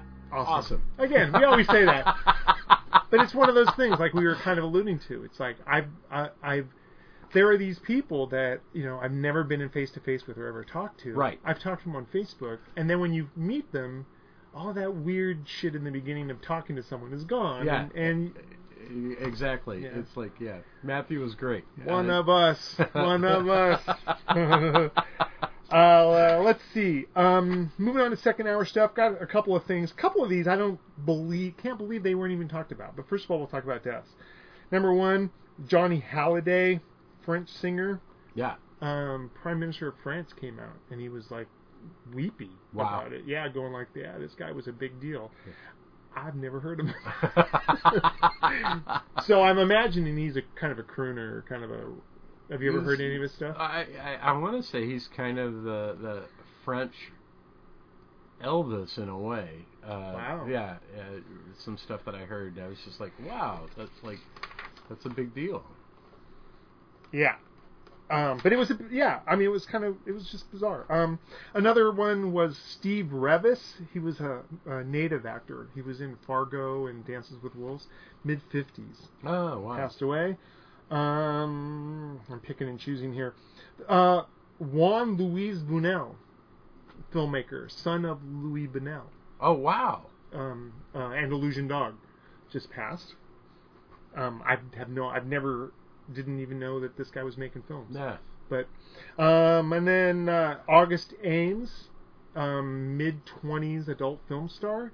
It's coming out now that she was being bullied online, and she committed suicide. Wow. Because of it, because people were, never read the comment section. Well, I think she did. Right. And people were taking her to task for some choices, and wholly undeserving, and when people tell you you suck and you're a whore, you start to go, ugh. Yeah. So that was really too bad. And then these two I didn't even hear about. Conrad Brooks was in Plan 9 from Outer Space. Right. And then Uli Lamel. Uli Lamel is sort of a one generation's past's Uwe Boll. Oh, wow. Makes utter shit. Yeah. But made a lot of it. Yeah.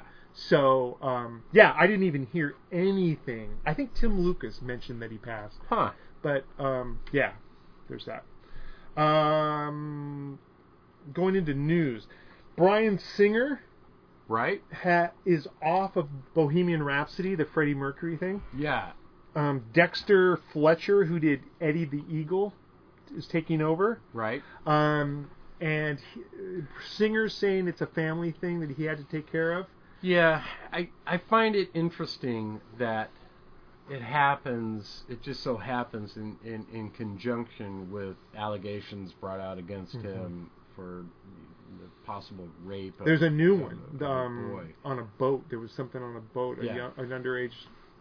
So guy. It's interesting. It's who knows the real reason. Yeah. Well, but it sounds like regardless of whatever else is going on. The official story is that Singer wasn't present. He was. Yeah, he just stopped coming in. Yeah, and in fact, the DP took over and shot a bunch of stuff. Did some shots. Yeah. But the fact that that Bryan Singer is accused of this kind of stuff, it's like the worst kept secret in Hollywood. I remember back on the X-Men hearing stories about assistants and stuff like that. Yeah. So it's an interesting time where people are getting called to task. Yes. And the hard part is that, it's all bad, but it just seems like literally every day somebody else is getting caught with stuff. Yeah. So hopefully in the end it'll breed an environment that's more where people aren't doing this shit anymore. Yeah. And and I guess that's the positive message that comes out of all of this is that, with all of this being brought to light, that it changes behavior. Hopefully. Yeah. Hopefully, and it's hard because people, the most basic social skills don't get taught much anymore about, sometimes it just takes someone to go, hey, don't do that. We don't do that. Right. And then people go, oh. But when in Hollywood, when so much is bartered on position and leverage and right, so much is on the line monetarily. Yeah. So hopefully, I think that's why a lot of people stayed quiet about stuff. Sure. It's like, well, my career is shot if I tell people that so and so did. Well, it's this. one of those things where I had a old teacher that was very into military stuff, and he would always say, if you're going to bring somebody down, you got to bring them all the way down. Yeah. Because if they have a breath left in them, they're going to come back. Right. And they're going to come after you. Don't leave them until they're cold. Yeah. Let's see. James Mangold is directing Elle Fanning in finally a Patty Hearst bio. Yeah. I wonder, do modern audiences remember Patty Hearst? It's hard to say because I remember Patty Hearst, and I remember how fascinating that story is. Mm-hmm. And there's been plenty of documentaries, and I want to say that somebody did a made-for-television dramatization. Yeah. But I feel like it hasn't fully been explored. But it's like a lot of the trailers that we watch. That's like looking at this particular thing in time, and I oftentimes are like, if people aren't interested, if people don't know this story, I don't know if they're going to go to the theater to see it. And at the same time, that's how you tell stories, right? It's like you need to know this. But there's also that whole sort of breed of things like The Big Short and this new The Post, where it's ripped from the headlines kind of thing, and people that's Patty and Hearst. the thing about the way the world is now with the internet and this influx of information is people forget, because there's so much stuff, right? It's like it's easy to forget that this happened or that happened. Or it was big. It was a big deal. Yeah. So this one I don't understand. Ryan Reynolds is going to be starring in Detective Pikachu. I don't get it either. The guy's at the top of his game. Does he why need are you doing this? The only thing I can think of is I want to do a movie for my kids. Right. Well, we've all talked to guys that have all said De Niro did Rocky and Bullwinkle for that, and that was but I just don't understand. It just like, why would you take this gig? Yeah. I don't know. This is odd too. In Canada, there's a comedy festival called Just for Laughs. Yeah. They released a rider this year that said that they are banning, quote, any material with sexual content that may offend. Isn't that like obscenity? Like, I don't know what it's it is. It's kind of scary. What? I can't make a single, dick joke? Well, there goes Dave Attell's act. Well, it's whenever you say something like that might offend. Who? What does that mean? Yeah. It's like, as the comedian, I don't find this offensive. You know what I mean? So, well, Patrice O'Neill, who's a fucking god in my book, but he said in an interview I just heard, he goes, in any given situation in a comedy club, half of the people should be laughing and half of the people should be horrified. Right. And I totally agree. Yeah. Because sometimes you got to do that. You got to step over the line and be a little, whatever, to get your point across. Yeah. And I don't like that idea of least common denominator. If we offend anybody in this crowd, if it can offend anybody in this crowd, don't say it. It's like, well, wait a minute. Like, maybe that person's prone to being offended. Right, exactly. And the comedy club, in my thinking, it's like a dojo. It's where you work shit out. Right, and sometimes exactly. to work it out, you got to be a little, I think that that's a slippery slope, and people should not probably go there. I think that is a misstep. I'm a big fan of Just for Laughs. Mm-hmm. I love listening to. They have a radio show. Oh, good. And they will spotlight comedians talking about different things, and I laugh really hard, and I hear things that I want to try to tell somebody else, and I can never remember. Yeah. So that's disappointing to hear. I hope that they rethink that. Yeah, I do too. Let's see. Will Smith is hosting One Strange Rock for Nat Geo. Sounds like Nat Geo wants their own cosmos. Okay.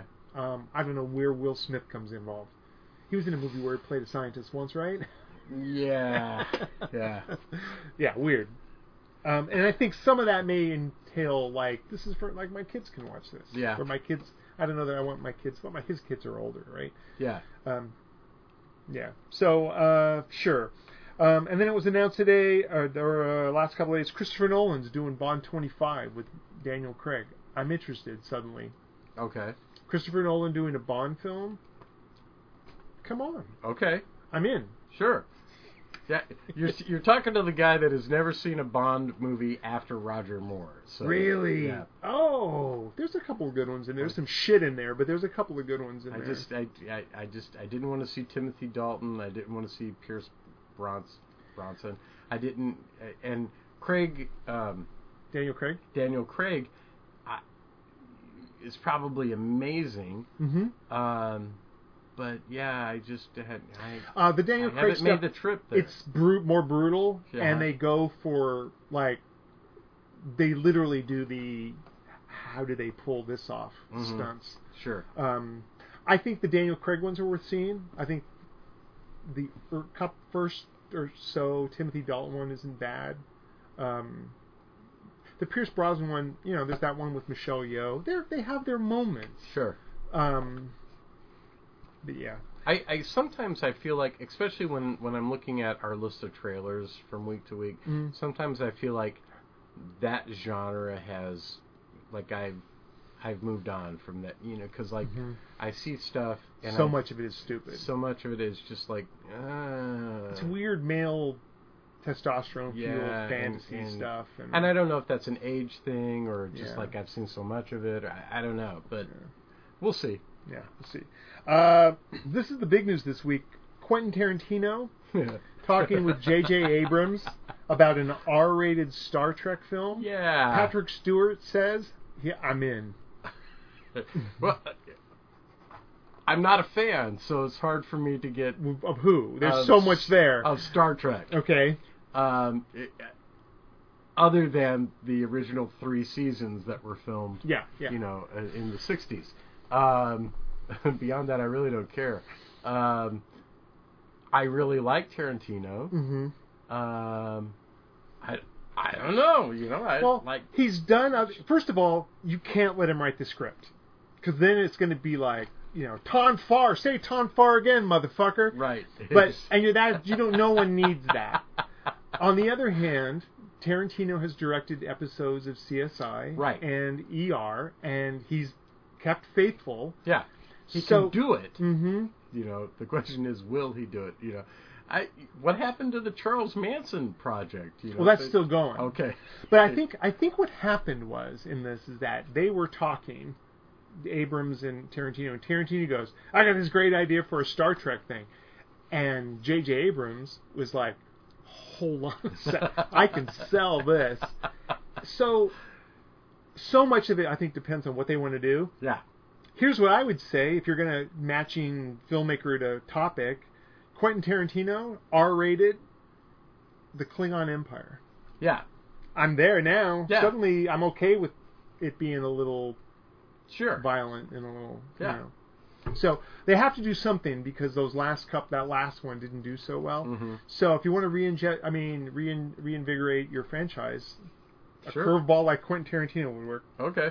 PBS announced that Christine Amanpour is taking over for Charlie Rose, who they fired because of more of the sexual allegation stuff. I'm down for that. I think Amanpour does a great job on stuff. Pet Sematary remake coming in 2019. Who called for this? I don't know. The first one's fine. It's it. I blame it. Yeah. You know, everyone's revisiting everything. I have seen a couple of things in recent history that I really liked. I think Gerald's Game is great. Mm-hmm.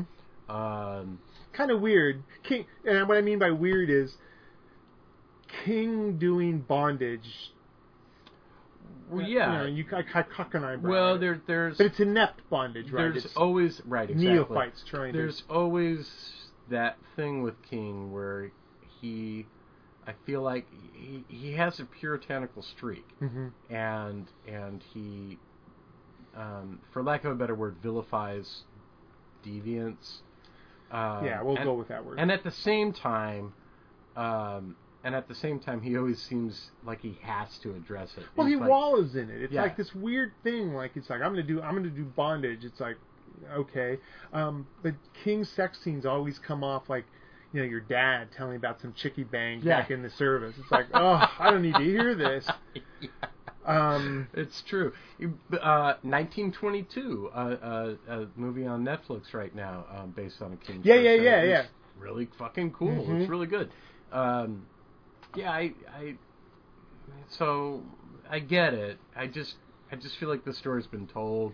Yeah. And there's that argument that it has to be reimagined for a new generation, and I'm like, no, it doesn't. No, like the new generation needs to learn how to broaden their horizons a little bit. Right, and then understand that let's see. For a long time, they've been trying to get... Remember that book you always saw in Barnes & Noble, Scary Stories to Tell in the Dark? Well, they're making a movie of it. Yeah. And they've had a lot of trouble keeping directors. But right now, they've hired Andre Overdahl, who did Autopsy of Jane Doe and Troll Hunter. Yeah. I'm in. Sure. I love Troll Hunter, man. I do too. That's a cool movie. Yeah. And I haven't seen Autopsy of Jane Doe, but I hear it's great. I hear it's great. Yeah, so I'm in. Yeah. When you tell me Scary Stories to Tell in the Dark, I'm thinking anthology film, maybe? Yeah. Because I don't see one overarching narrative there. Right. So, we'll see. Although they did that with Goosebumps. Right. Yeah. And they're doing another one of those. Oh, great. Yeah, I know. Next season of Game of Thrones, not till 2019. Yeah. For like, 6 episodes to wind all this shit up? I don't know. Yeah. Yeah. I mean, I get it. I mean, those... If you ever watch Game of Thrones, it's dense. There's a lot of shit going on. Expensive, time-consuming. Yeah. I worry about too much time passing. They're running into that now with Stranger Things, where Netflix has greenlit season 3, mm-hmm. but the kids are growing up too fast. Right. And so what they're doing is a time jump, where they're going to go, and now they're 17, and here's where they are, or whatever. Well, and that can work. Mm-hmm. The only time that I've seen it, really work was the Harry Potter flicks. Yeah. Where you literally had... Well, they were in production for 7 years. Yeah, exactly. It was like one giant movie. Yeah. So, as the kids changed from film to film, it made sense because it was a new school. Yeah.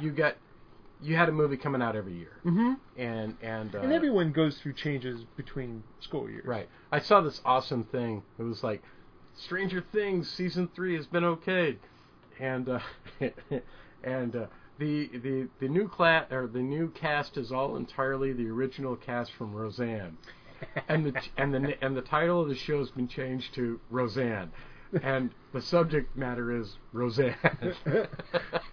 Yeah. Which was such a weird, odd thing. I was just like, that's brilliant. Yeah, they're doing that, rebooting the whole thing, the Roseanne thing, and they're starting to show cast photos and stuff. And it's kind of like, oh, yeah. I used to love Roseanne's Halloween episodes. Yeah. They were always great. Yeah. Kathleen Kennedy, who seems to be in charge of all the Star Wars movies. She's in charge of everything. Everything. Yeah. Wants Taika Waititi to do a Star Wars movie. Sure. Depending on what you zero in on, I say, give him Jar Jar Binks. It fits the comedic element.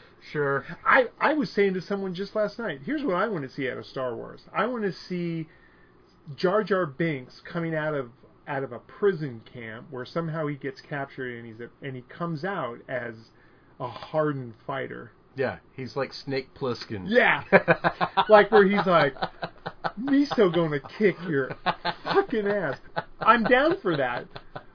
But I don't think that's gonna happen.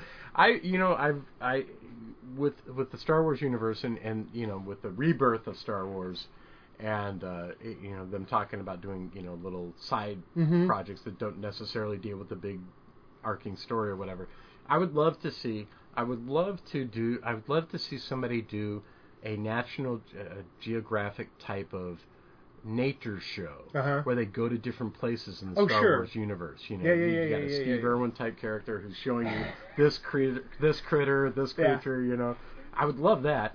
And two, I want something that deals purely with Dagobah. Sure. It all takes place there. It doesn't necessarily have to be a Yoda movie. There's got to be more to this planet than just Absolutely. Yoda. It's a big planet. Yeah. And I just love... Wookiee homeworld. Oh, dude, yeah, exactly. I mean, we got a little of that. Can we redo the Star Wars Christmas special, please? No.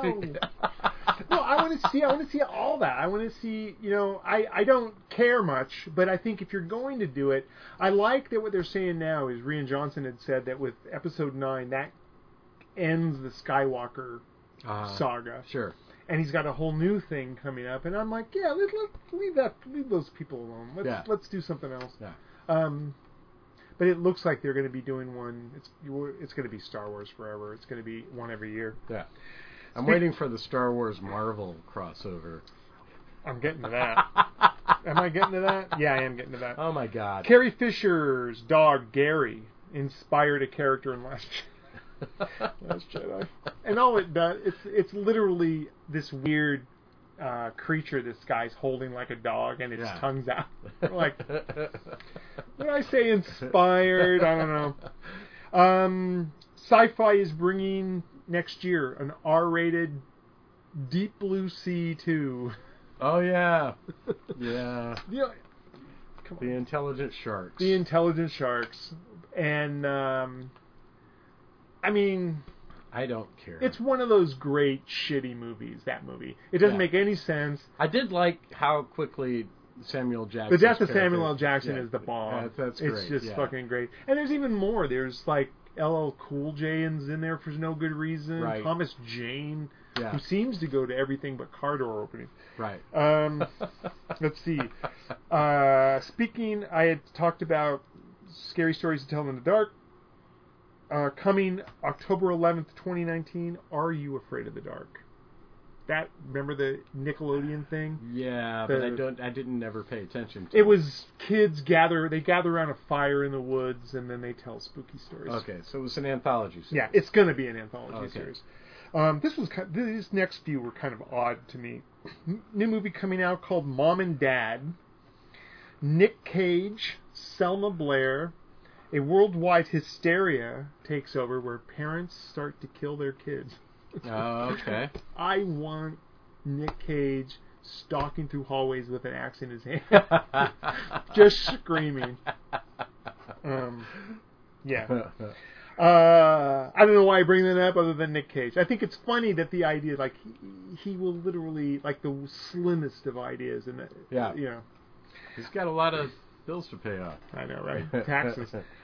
So NBC's doing a version of Jesus Christ Superstar. Right. And they just cast King Herod, and that's Alice Cooper. Yes. Sure. Absolutely. He's got one of the best songs in the play. Yeah, I think it's perfect. Yeah.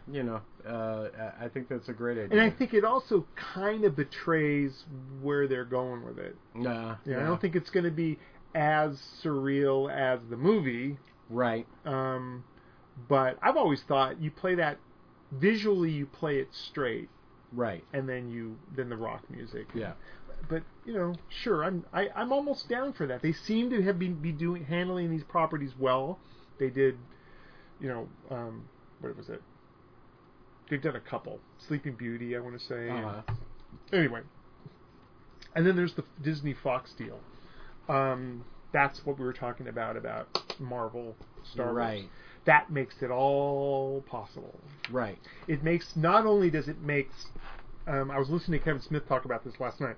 Not only does it make Avengers X-Men possible. Right. But it makes X-Files Aliens possible. Right. It makes it brings in Fantastic Four. I think it makes all these horrible ideas possible. Well, Mark Bernardin had a good point, and that is, with this merger, there's now one less place to sell ideas to. Well, here's the thing. Now it falls under that Disney banner. Right, and here's the thing is that will we get a movie like Logan under this new thing? I don't think so. Yeah. I think that Marvel and Disney are so tuned into, much like the Star Wars films, are so tuned into this formula that is working, that I don't see room. I don't see them making room for the different artistic choice. You know, I don't care. I don't give a shit about the X-Men movie, but Logan is fucking cool. Yeah. And I don't know if people would. I don't know if they'll do that. I don't know. I think at this point, if the DC Marvel thing, I think Marvel has got it all locked down. Right. And even though all of its second act and everything we talked about, it's all this big overarching thing, DC hasn't been able to pull it off. So I'd love to see DC abandon the connected universe and do really interesting things. This Tom Hardy as Venom thing makes me kind of go, wow. That could I be didn't cool. see that coming. Yeah. Seeing alone, I mean, doing a Batman movie and doing it right. Dude, forever. Show me a Carnage movie. Show me a Carnage movie. Not a Spider-Man movie with Carnage in it. Yeah. No. Show me a Carnage movie. Yeah. Well, you know, there's these certain things keep popping up. This McFarlane directed Spawn. Right. They seem to be going for it. So, you know, I don't know. By the way, I don't think Spawn is worthy of the hatred that it receives. I like Spawn. It was cool. I agree. Yeah. I even liked it. Remember the cartoon they did? Yeah. That was great. Yeah. Absolutely. Yeah. I'm really disappointed, but interested to see the new Hellboy. Mm-hmm. I rewatched the Hellboy movies yesterday, and I just love that. I love that universe so much. I love those characters. Yeah. So, it'll be. I don't know. It'll be interesting. I don't know. Hopefully it'll just be a minor bump in the road. Yeah. But we were talking off mic, but Dave Harbour, who's playing Hellboy, right? There's all these videos of him now, like covered in sweat and just he's having to work his ass off. An anguished look on his face. Yeah. I'm like, what the fuck? Well, it's funny. I was reading an article where it's like, they're making me do all this working out, and then he lost X amount of weight, and they were like, oh, no, you're too little to play Hellboy. So now they're like plying him with like milkshakes and like it's like, and it's kind of dumb because it's like the suit is a muscle suit. Like he doesn't have to look like, what I mean? Well, they could make him look, whatever. Yeah, exactly. Yeah. But he's also saying that they're mapping out like really big stunts. So, sure. I'm interested, but I expect something not nearly as good as the Del Toro stuff. By the way, Del Toro's Shape of Water is just, they're already talking Golden Globes and Critics' Choice. And yet, the fucking thing isn't playing anywhere near it here. It doesn't open nationwide until the 11th. Well, I keep hearing different, like, I thought it was opening on the 8th. No, first I thought it was the 1st, and I'm just like... The last I heard was the 11th. I have like 3 different websites that are supposed to ding me with an alert whenever. Well, I love that I'm starting to see articles solely about Doug Jones, and that's awesome. Yeah. That's awesome. Yeah. Let's see. Moving on to trailers. Mixed bag. Some cool stuff. We'll just start at the beginning. 7 Days in Entebbe. Didn't we? It's a docudrama. Looks very sort of. Munich, I was going to say, yeah. But I remember Raid on Entebbe. Right, it's the exactly. Same story. It's the same story. I remember when it happened. Being a kid and seeing the footage of the plane out on the, and again, I just kind of feel like, I don't know. And maybe this feeling that I have with these types of projects comes from having been around at the time. I kind of I feel like it's all been told. I don't know.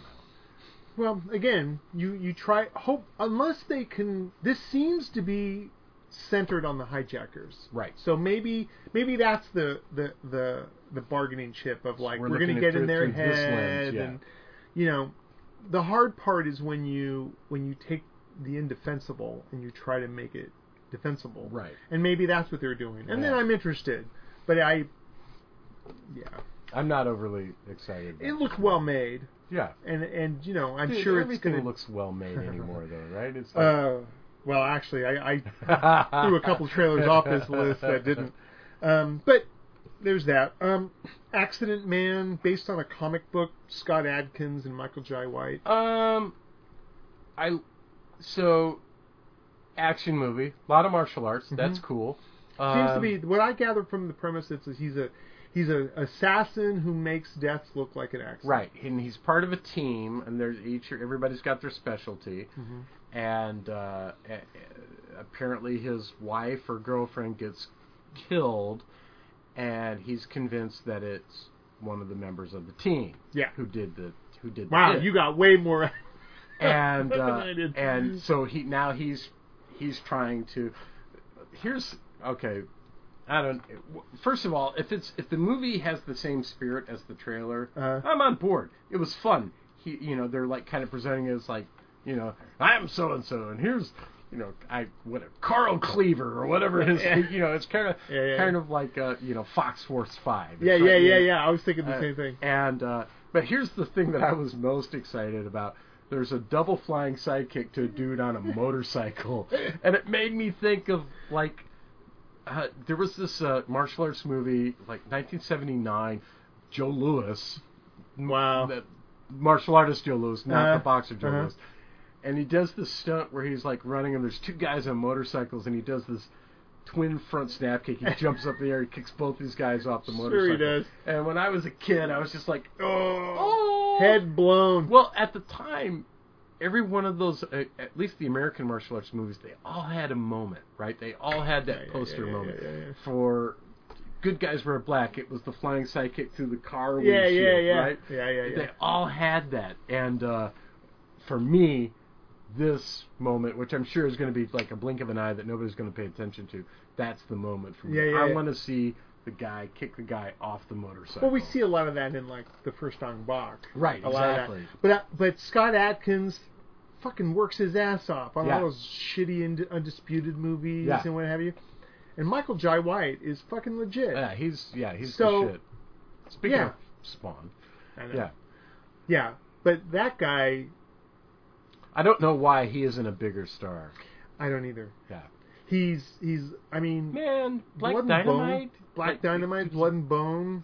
Brilliant. He does a lot of shit. Yeah. But I think that's mostly because you do what's offered. That's what's available. Yeah. Right.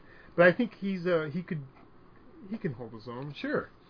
I'm gonna Acts of Violence. Bruce Willis seems to be mentoring vigilantes. So the trailer came on, and within 2 seconds, I see Bruce Willis's bald head, and I'm like, I already don't like it. It seems like this in the Death Wish remake. Yeah. It's like there's a certain thing that he's choosing. Yeah. I found it uninspiring. Yeah. Definitely more of the same. Derivative. It doesn't look interesting to me at all. Yeah, Zero. I added it mostly because of the connection to Death Wish and that kind of thing, and it just seems like man, what are you doing? Bruce? I get the feeling that like, and maybe this speaks more to me, but I don't think he's who he thinks he is. Yeah, and I realized. So, the charm of Die Hard isn't that he's a badass, it's that he's not a badass. He's a bumbling guy, he's a regular... You can see yourself in his shoes. Mm-hmm. And then when he does stuff like this... That's funny. Shoes, Go ahead. I don't see it. I still, my favorite Bruce Willis is, the guy in Moonlighting. Oh, sure. The kind of smart-ass Bill Murray type, Mm-hmm. And I think he does that best. Yeah. Well, even you brought up Die Hard. There's a lot of that. There's that sort of snappy. Yeah. What somewhere over the years he became, the hard ass, and I've never bought it. Yeah. Well, go to YouTube and look up Kevin Smith talking about working with him. Well, I think that's part of my problem is that I know these stories and I know what a dick he turned out to be, and especially to somebody who was a huge fan. Yeah.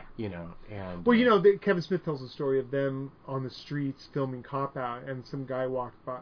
They drove by and they're like, yippee-ki-yay or whatever. Yeah.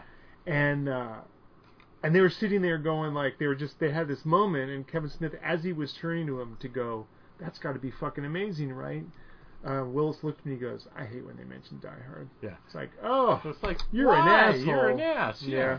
So anyway, plus, have you ever seen interviews that he's done where he's just he's just a fucking dick? There's one in particular. I want to say for the sequel, the whole 10 yards or whatever it was. Yeah. Where he's sitting there with his a co-star. And the co-stars even look at him like, "What's going on? Why are you Anyway, this guy's doing his job. He's asking you questions about the movie. Right. And you're being an asshole. Yeah. So this thing, it seems like, Bruce is working. Yeah. And beyond that, I'm going to skip that one and come back to it. Altered Carbon, Netflix project about. It looks like a body transfer thriller. Like you're able to take your intellect and put it into another body. It's one of those trailers where it's like you're not really seeing a trailer. It's like a commercial. It's like a commercial for the company that's in the like they did with Resident Evil and the big hippopotamus super pig thing. Remember? Oh, Oakja. Yeah. Tilda Swinton Exactly come like out that. and talk about like her companies. Exactly like that. This looked good. I mean, it looked interesting. It looked as interesting as. It looks like if you're craving cyberpunk and Blade Runner hasn't done it enough for you, or Westworld, this is another place to go, or Ghost in the Shell. Yeah. By the way, Westworld shut down production because of the fires. Yeah. In dude, LA. it's like the fires are nuts down there right now, scary. and it's still the wrong time of year. Yeah. For that shit. It's winter. Yeah. And it's still burning up. Yeah. But there's nothing wrong with our climate. Let's see. Flashback to dying polar bear again. I know, right? Day of the Dead Bloodline. It's the second reboot of Romero's Day of the Dead. Did somebody already do a remake of Day of the Dead? Sean Cunningham did back in the day. Written by Jeffrey Reddick, who I'm trying to get on the show. Who did also... Jeffrey did all the Final Destination movies. Right. But he did. Yeah.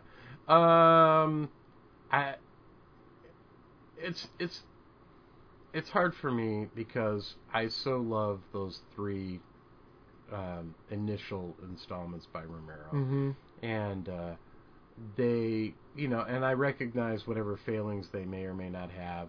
Sure, but I'm far too emotionally attached to them. I know, as an example, you maintain that Zack Snyder's Dawn of the Dead is better than Romero's Dawn of the Dead, and I. Send your letters. And as a film, I get that. I totally understand that. But it's Dawn of the Dead. I know. And you know what I mean? I know. It's like, and I feel that way about Day of the Dead, too. The Sean Cunningham Day of the Dead was terrible. Mm-hmm. It was ridiculous. And this looks like it's more practical effects. Yeah. But I don't know that you're going to do anything... You know what I felt as I was watching it? I was like, this reminds me of the Evil Dead reboot, where I fully acknowledge it's a solid movie and there's amazing effects in there, but it didn't for me. It didn't have the heart that Evil Dead and Evil Dead 2 had. Right. Where, part of the reason why I'm watching Evil Dead is for the camp, and all of that was gone. I remember seeing Evil Dead 2 after seeing Evil Dead 1 and being pissed. Right, because it was so campy. What the fuck is this? Yeah. I remember seeing Evil Dead. Shout out to Sandy Gunnerud, who I was with. Yeah, well, I went and saw.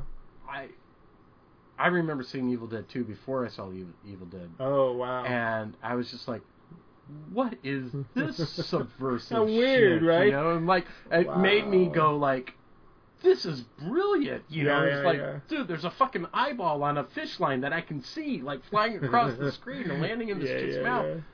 And then I saw Evil Dead, and I was disappointed because I wanted more of the same. Funny. Yeah, it's Yeah. That's interesting, but it makes sense.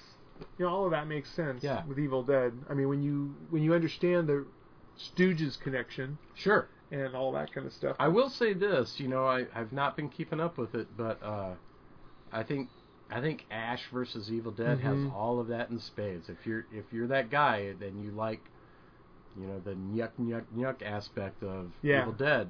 That's your show. Well, you know, in an interview, Bruce Campbell was just telling people, like, you gotta pay for the show. If you don't pay for the show, they're not going to make any more. Yeah, you know, it's going to go away. Show or Stars or whatever it's on is going to go, well, no one's watching this. Right. So, anyway. A movie called Lean on Pete, Kid Steals Horse. It looked more than just a Kid Steals Horse movie, though. Sure, it's by one of my favorite newish studios, A24, who keeps cranking out these indie movies, and I'm just like, I love it.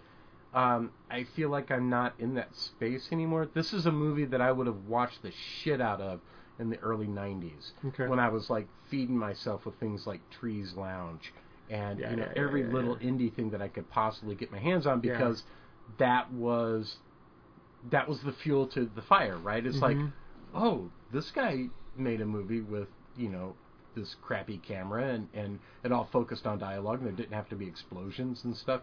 And this movie totally looks like that. It looks great. Jennifer said, you know, she's like, I will watch this and bawl my eyes out the entire time. Let's see. Please Stand By. Dakota Fanning plays a girl who writes Star Trek fiction. Out of all the movies this week, this thing, I'm looks just like, great. Fuck, I want to see this so bad. Looks like she's on a mission to try to sell a script that she wrote. And she runs it. She's being pursued as a runaway. Yeah. And she has the good fortune of running into a cop who speaks Klingon. He's like played by Patton Oswalt. Yeah. And it's just like, yes. And it looks fantastic. Yeah, it does. Yeah. Looks quirky and weird, but fun. It speaks to that creative part of, well, that passion that creative people have. It's like, she has no choice. She has to write this. Yeah. It's not even like, oh, I like this. It's like, no. Well, she's clearly on the spectrum. Right. And that kind of razor focus gets her to where she, you know. Exactly. That the thing that's seen as a disability is actually her ability, and that's awesome. Yeah. But I agree with you. Superpower, Yeah, I agree with you. Thoroughbreds, Anton Yelchin. It's been described as American Psycho meets Heathers. I love the quirkiness of it. Like one girl's a sociopath, and the other one has a really shitty stepfather who they talk about killing. Right, exactly. I totally want to watch this. I don't know if I'm going to go to the theater and watch it. Won't go to the theater. If it comes on Netflix, I'll add it to my queue. Yeah. For people who like really dry, quirky, dark comedy, I think it's very Heathersy. Yeah. The one the trailer we just reviewed the other day or the other week. The Grief Girls or something like that. It was called. But it's like high school, but really twisted high school. Right. And, Wormwood, Netflix documentary on Operation Wormwood, which was when the government was testing LSD on certain people. Right. And there seems to be some sort of... I seem to remember this story. This guy wound up jumping out a window, if I remember properly. Well, to be fair, it wasn't like when they were dosing people with LSD, they weren't given like what we would consider a hit. Take a tab of acid. No. No. It was Take like... this jar of it and trip your balls off. Yeah. this amount that would get an army of elephants high, and let's see what happens. Well, first of all, Errol Morris, genius. Love Errol Morris. So I'm excited about that. I'm excited about the dramatization parts because, kind of like the Thin Blue Line, it seems like it's equal parts documentary, interviews, that type of thing, and reenactments of what's going on, or what was going on. So it's almost like what they're doing with Lore on ABC, on Amazon. Yeah, exactly. I'm I'm on board. down. And especially, it's Netflix. I don't got to go to the theater to see it. I'm all over and it. fans of people like Mindhunter and Making of a Murder, this is right up your alley. And then we're going to get to the big three. We'll start with Deadpool 2. It was mostly a trailer for something at the Brazil Comic Con. It's not really a trailer. And I've noticed in the Deadpool world, they've been doing a lot of this stuff, like the Bob Ross thing. They're like doing these weird little promos, which I think is fun, and I like it. I'd like to see more from the movie. I remember Give me something. Yeah, well, I remember the very first teaser was cool. Remember the guy? He's like. The guy's like getting robbed and getting killed in an alley, and he's like trying to change in a phone booth or some shit, and he gets there too late. They're hinting now at one of the teasers there was Cable. Cable's arm was in it.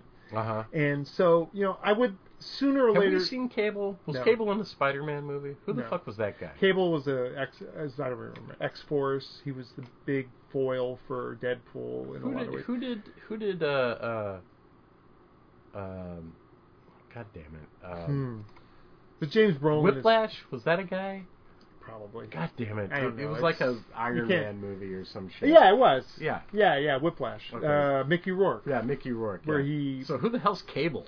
Cable's like... it's comics. But this thing...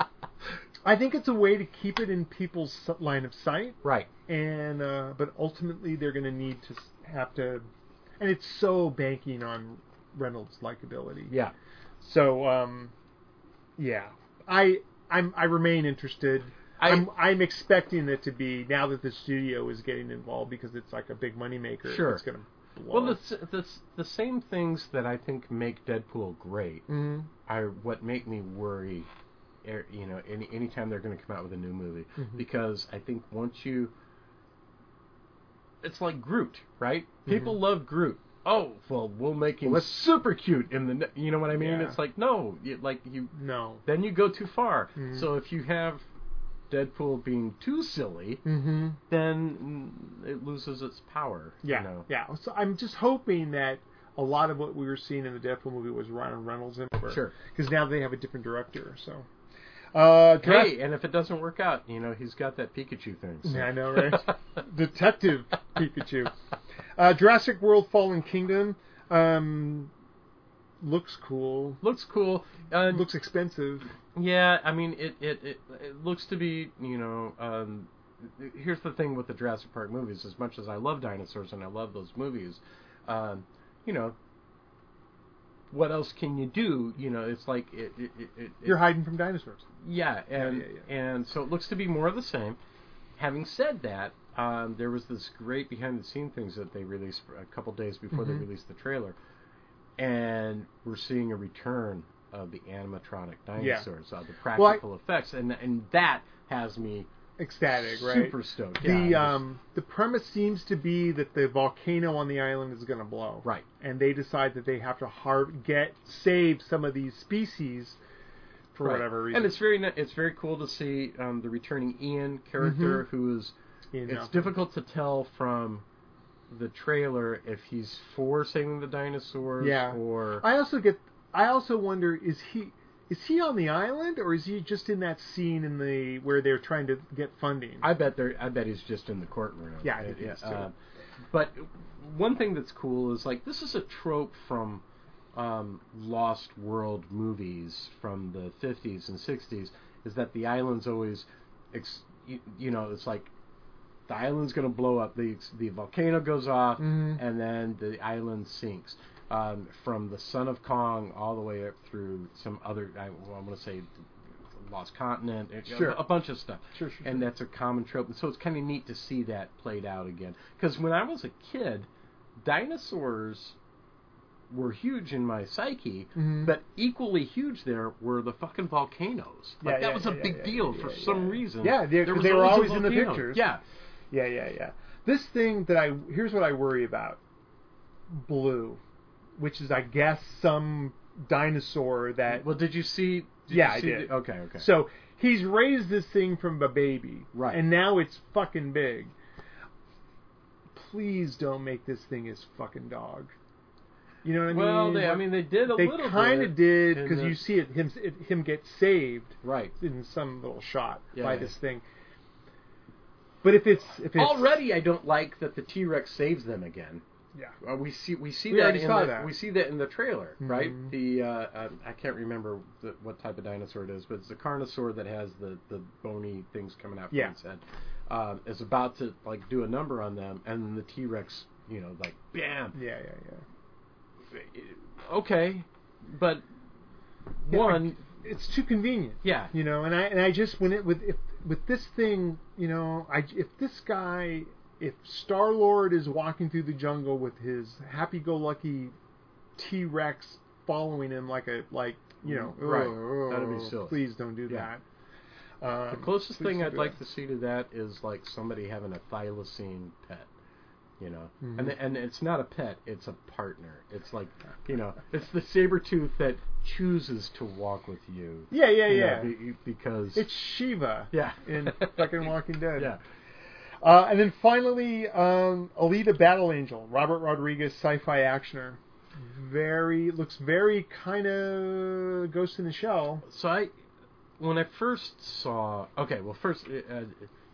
Alita was one of the first anime things that I ever saw. Mm-hmm. At the time that I was watching, like, Fist of the North Star, Akira, and Alita was one of those ones. And I dug it. I totally dug it. Even though I'm not a big fan of anime, that story and that character, like, badass. So much so, I drew it. It's the only time I've ever tried, because I hate that style. Mm-hmm. And then I remember James Cameron talking about wanting to do this, right? He was going to do it. Years and years ago. And then he did Dark Angel. Do you remember that? It was a the TV show. series. Yeah. That was very similar. And I was like, is this his Alita, So I'm excited. When the trailer first opens and we see that first shot of her face, I'm like, oh no. They go for the big anime eyes. Right, and I'm like, oh, it's going to be one of those fucking things like they do the Final Fantasy, I hate those things. The complete CGI, no matter how realistic they make the people look. Agreed. It's just dumb. Why are you doing it? But then Christoph Waltz shows up, and now I'm interested. And now I'm like, wait, whoa. Yeah. There's almost like very Geppetto in a weird way. It's, it's very much like that. And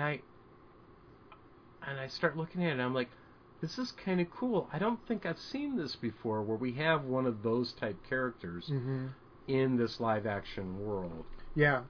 And so I think it's very interesting. I don't think the trailer shows us nearly enough to kind of get a feeling. What the story is? Because it's a lot of, like, they show the actor's name, and then they show the slow pan on their face. Yeah. Right? So Christoph Waltz, Jennifer Connelly. What's his name? There was a cyborg. It's just his face, and the rest of it is fucking cool looking. Yeah, he looks badass. It just shows how much, like, Rodriguez is still honing everything he learned off of Sin City. Right. There's a lot of motion capture. There's a lot of CG shit in there. Right. But there's a nice mix, and it looks You cool. had mentioned something. You had mentioned something to me when we were texting about it, and you said, "Look at Robert Rodriguez putting on his big boy." His big boy and pants. It's true, because this is a big ass movie. This isn't. Yeah. This is. I mean, as much money as some of his movies have made, he's never been that guy. Yeah. He's never been. No big budgets for Robert. Right. And so, I'm really, really interested. I'm interested mostly because I think it's going to be an indicator on when Rodriguez gets around to Fire and Ice. Yeah. Oh God, that could be Don't so cool. fuck that No, up. please don't fuck that up. I know, it'd be great. I'm not going to be happy until I see Alita put the blood on her cheeks. Right. Then I'm going to be like, yes. Yeah. But like I say, it looks good. Christoph Waltz. I'm one of the few people that really like Zero Theorem, the Terry Gilliam movie, and I love that guy. I've not seen him do anything bad. Even like, I'm not a big fan of The Hateful Eight, but I love him in it. Yeah, he's great. Yeah. So that's trailers. Yeah. Have you watched anything? No. Really? So you said you would watch The Evil Dead. Oh, well, yeah. Wait. No, not Evil Dead. You just said you watched something. Hellboys. Yeah, Hellboys. Yeah. I've watched those movies probably 100 times. But you just rewatched them. And I rewatched them. That's comfort, you know? Yeah, totally. And I'm trying to I keep waiting for The Shape of Water, and I'm like, well, I don't got it, so I'm going to watch Chronos. I'm going to watch Devil's Backbone, Hellboy. Yeah. I'm so stoked. I'm so excited for that. I know. I can't even sit straight. And so many people I know who are Gilman fans that have seen it are going like, oh, this is it. God, I know. Me, go to my website. I review all these, but just a load of shit this week. Avatar: The Last Airbender. It was on. I was at someone's house. And I watched it, and it was terrible. Mutant Vampire Zombies from the Hood. C. Thomas Howell in a goofy. It's very funny, and it's low budget. And it's stupid, but it's that. Ted V. Michaels' The Worm Eaters. Don't ask me why. Ted V. But I did. I have like such conflicted feelings about that guy. Yeah. Watch The Lost Continent. Yeah, dude. That was great. Fucking A. That was great. Interesting, weird movie. It is a weird movie. It doesn't really know what it wants to be, but it's happy to be there. Yeah, kind of a thing. It's one of those movies that, if you're a steampunk person, there's a lot there for you. Even though it may not be on your radar, you need to check it out. A terrible giallo that a lot of people hold in high regard called The Pajama Girl Case. It was terrible. And then this little low budget exploitive grindhouse movie called Run, Bitch, Run. So it's about a girl who is going door to door selling Bibles, and she is grabbed and pulled into her house, and bad things happen to her, and she gets kind of like Ms. 45. Right. She gets. Go to YouTube, type in Run, Bitch, Run trailer. It's got one of the greatest trailers in the world. This dude putting on an affected voice, just talking about the film, but he's like, white bitches, black bitches, gun-wielding bitches. And it's really offensive, but it's kind of like grindhouse. Chet's speech from Dusk Till Dawn. yeah. But it's so funny, and it's one of those, we mentioned it before, the trailer for 3 on a Meat Hook. Yeah. It's one of those trailers that I just love to have in my back pocket just to drop on. The trailer is almost... It's a better experience than the film itself. And it is in this case, because it's pretty exploitive, and it's a little rough to go. Anything on music you want to talk about? No. Okay. I've been at work. I've been training in this new position, and I got a promotion and stuff. So look at you. I've been real doing that, busy with work stuff. Yeah. Well, as of late, I go through the new releases on music a lot, and so got a couple things to talk about. Number one, Pluckhead soundtrack. You guys just heard a little of that. Soundtrack to the movie or the video game Cuphead, which is a puzzler. They say it's super hard, but anyway, has a style of an old Max Fleischer cartoon. Comedy record called Material Yoga by Andrew Norelli. A real cool rock gamey score by a group called Titan Slayer. The record's called Defcon 1. Mm-hmm. There's a new Mark Isham, if you know Mark Isham. He's a trumpetist. He did the music for Mrs. Soulful and that kind of thing. Uh-huh. It's all covers of standards, and it's good. The arrangement's very airy, if you know what I mean by that. Like that sort of jazz that's super airy. And then my pick of the week is this dude I've never heard of called Loquillo. Loquillo. Imagine a Spanish-speaking rockabilly. Yeah. I played you and Lorelai some of that. And it was great. It's great. Yeah. Very rocker. Yeah.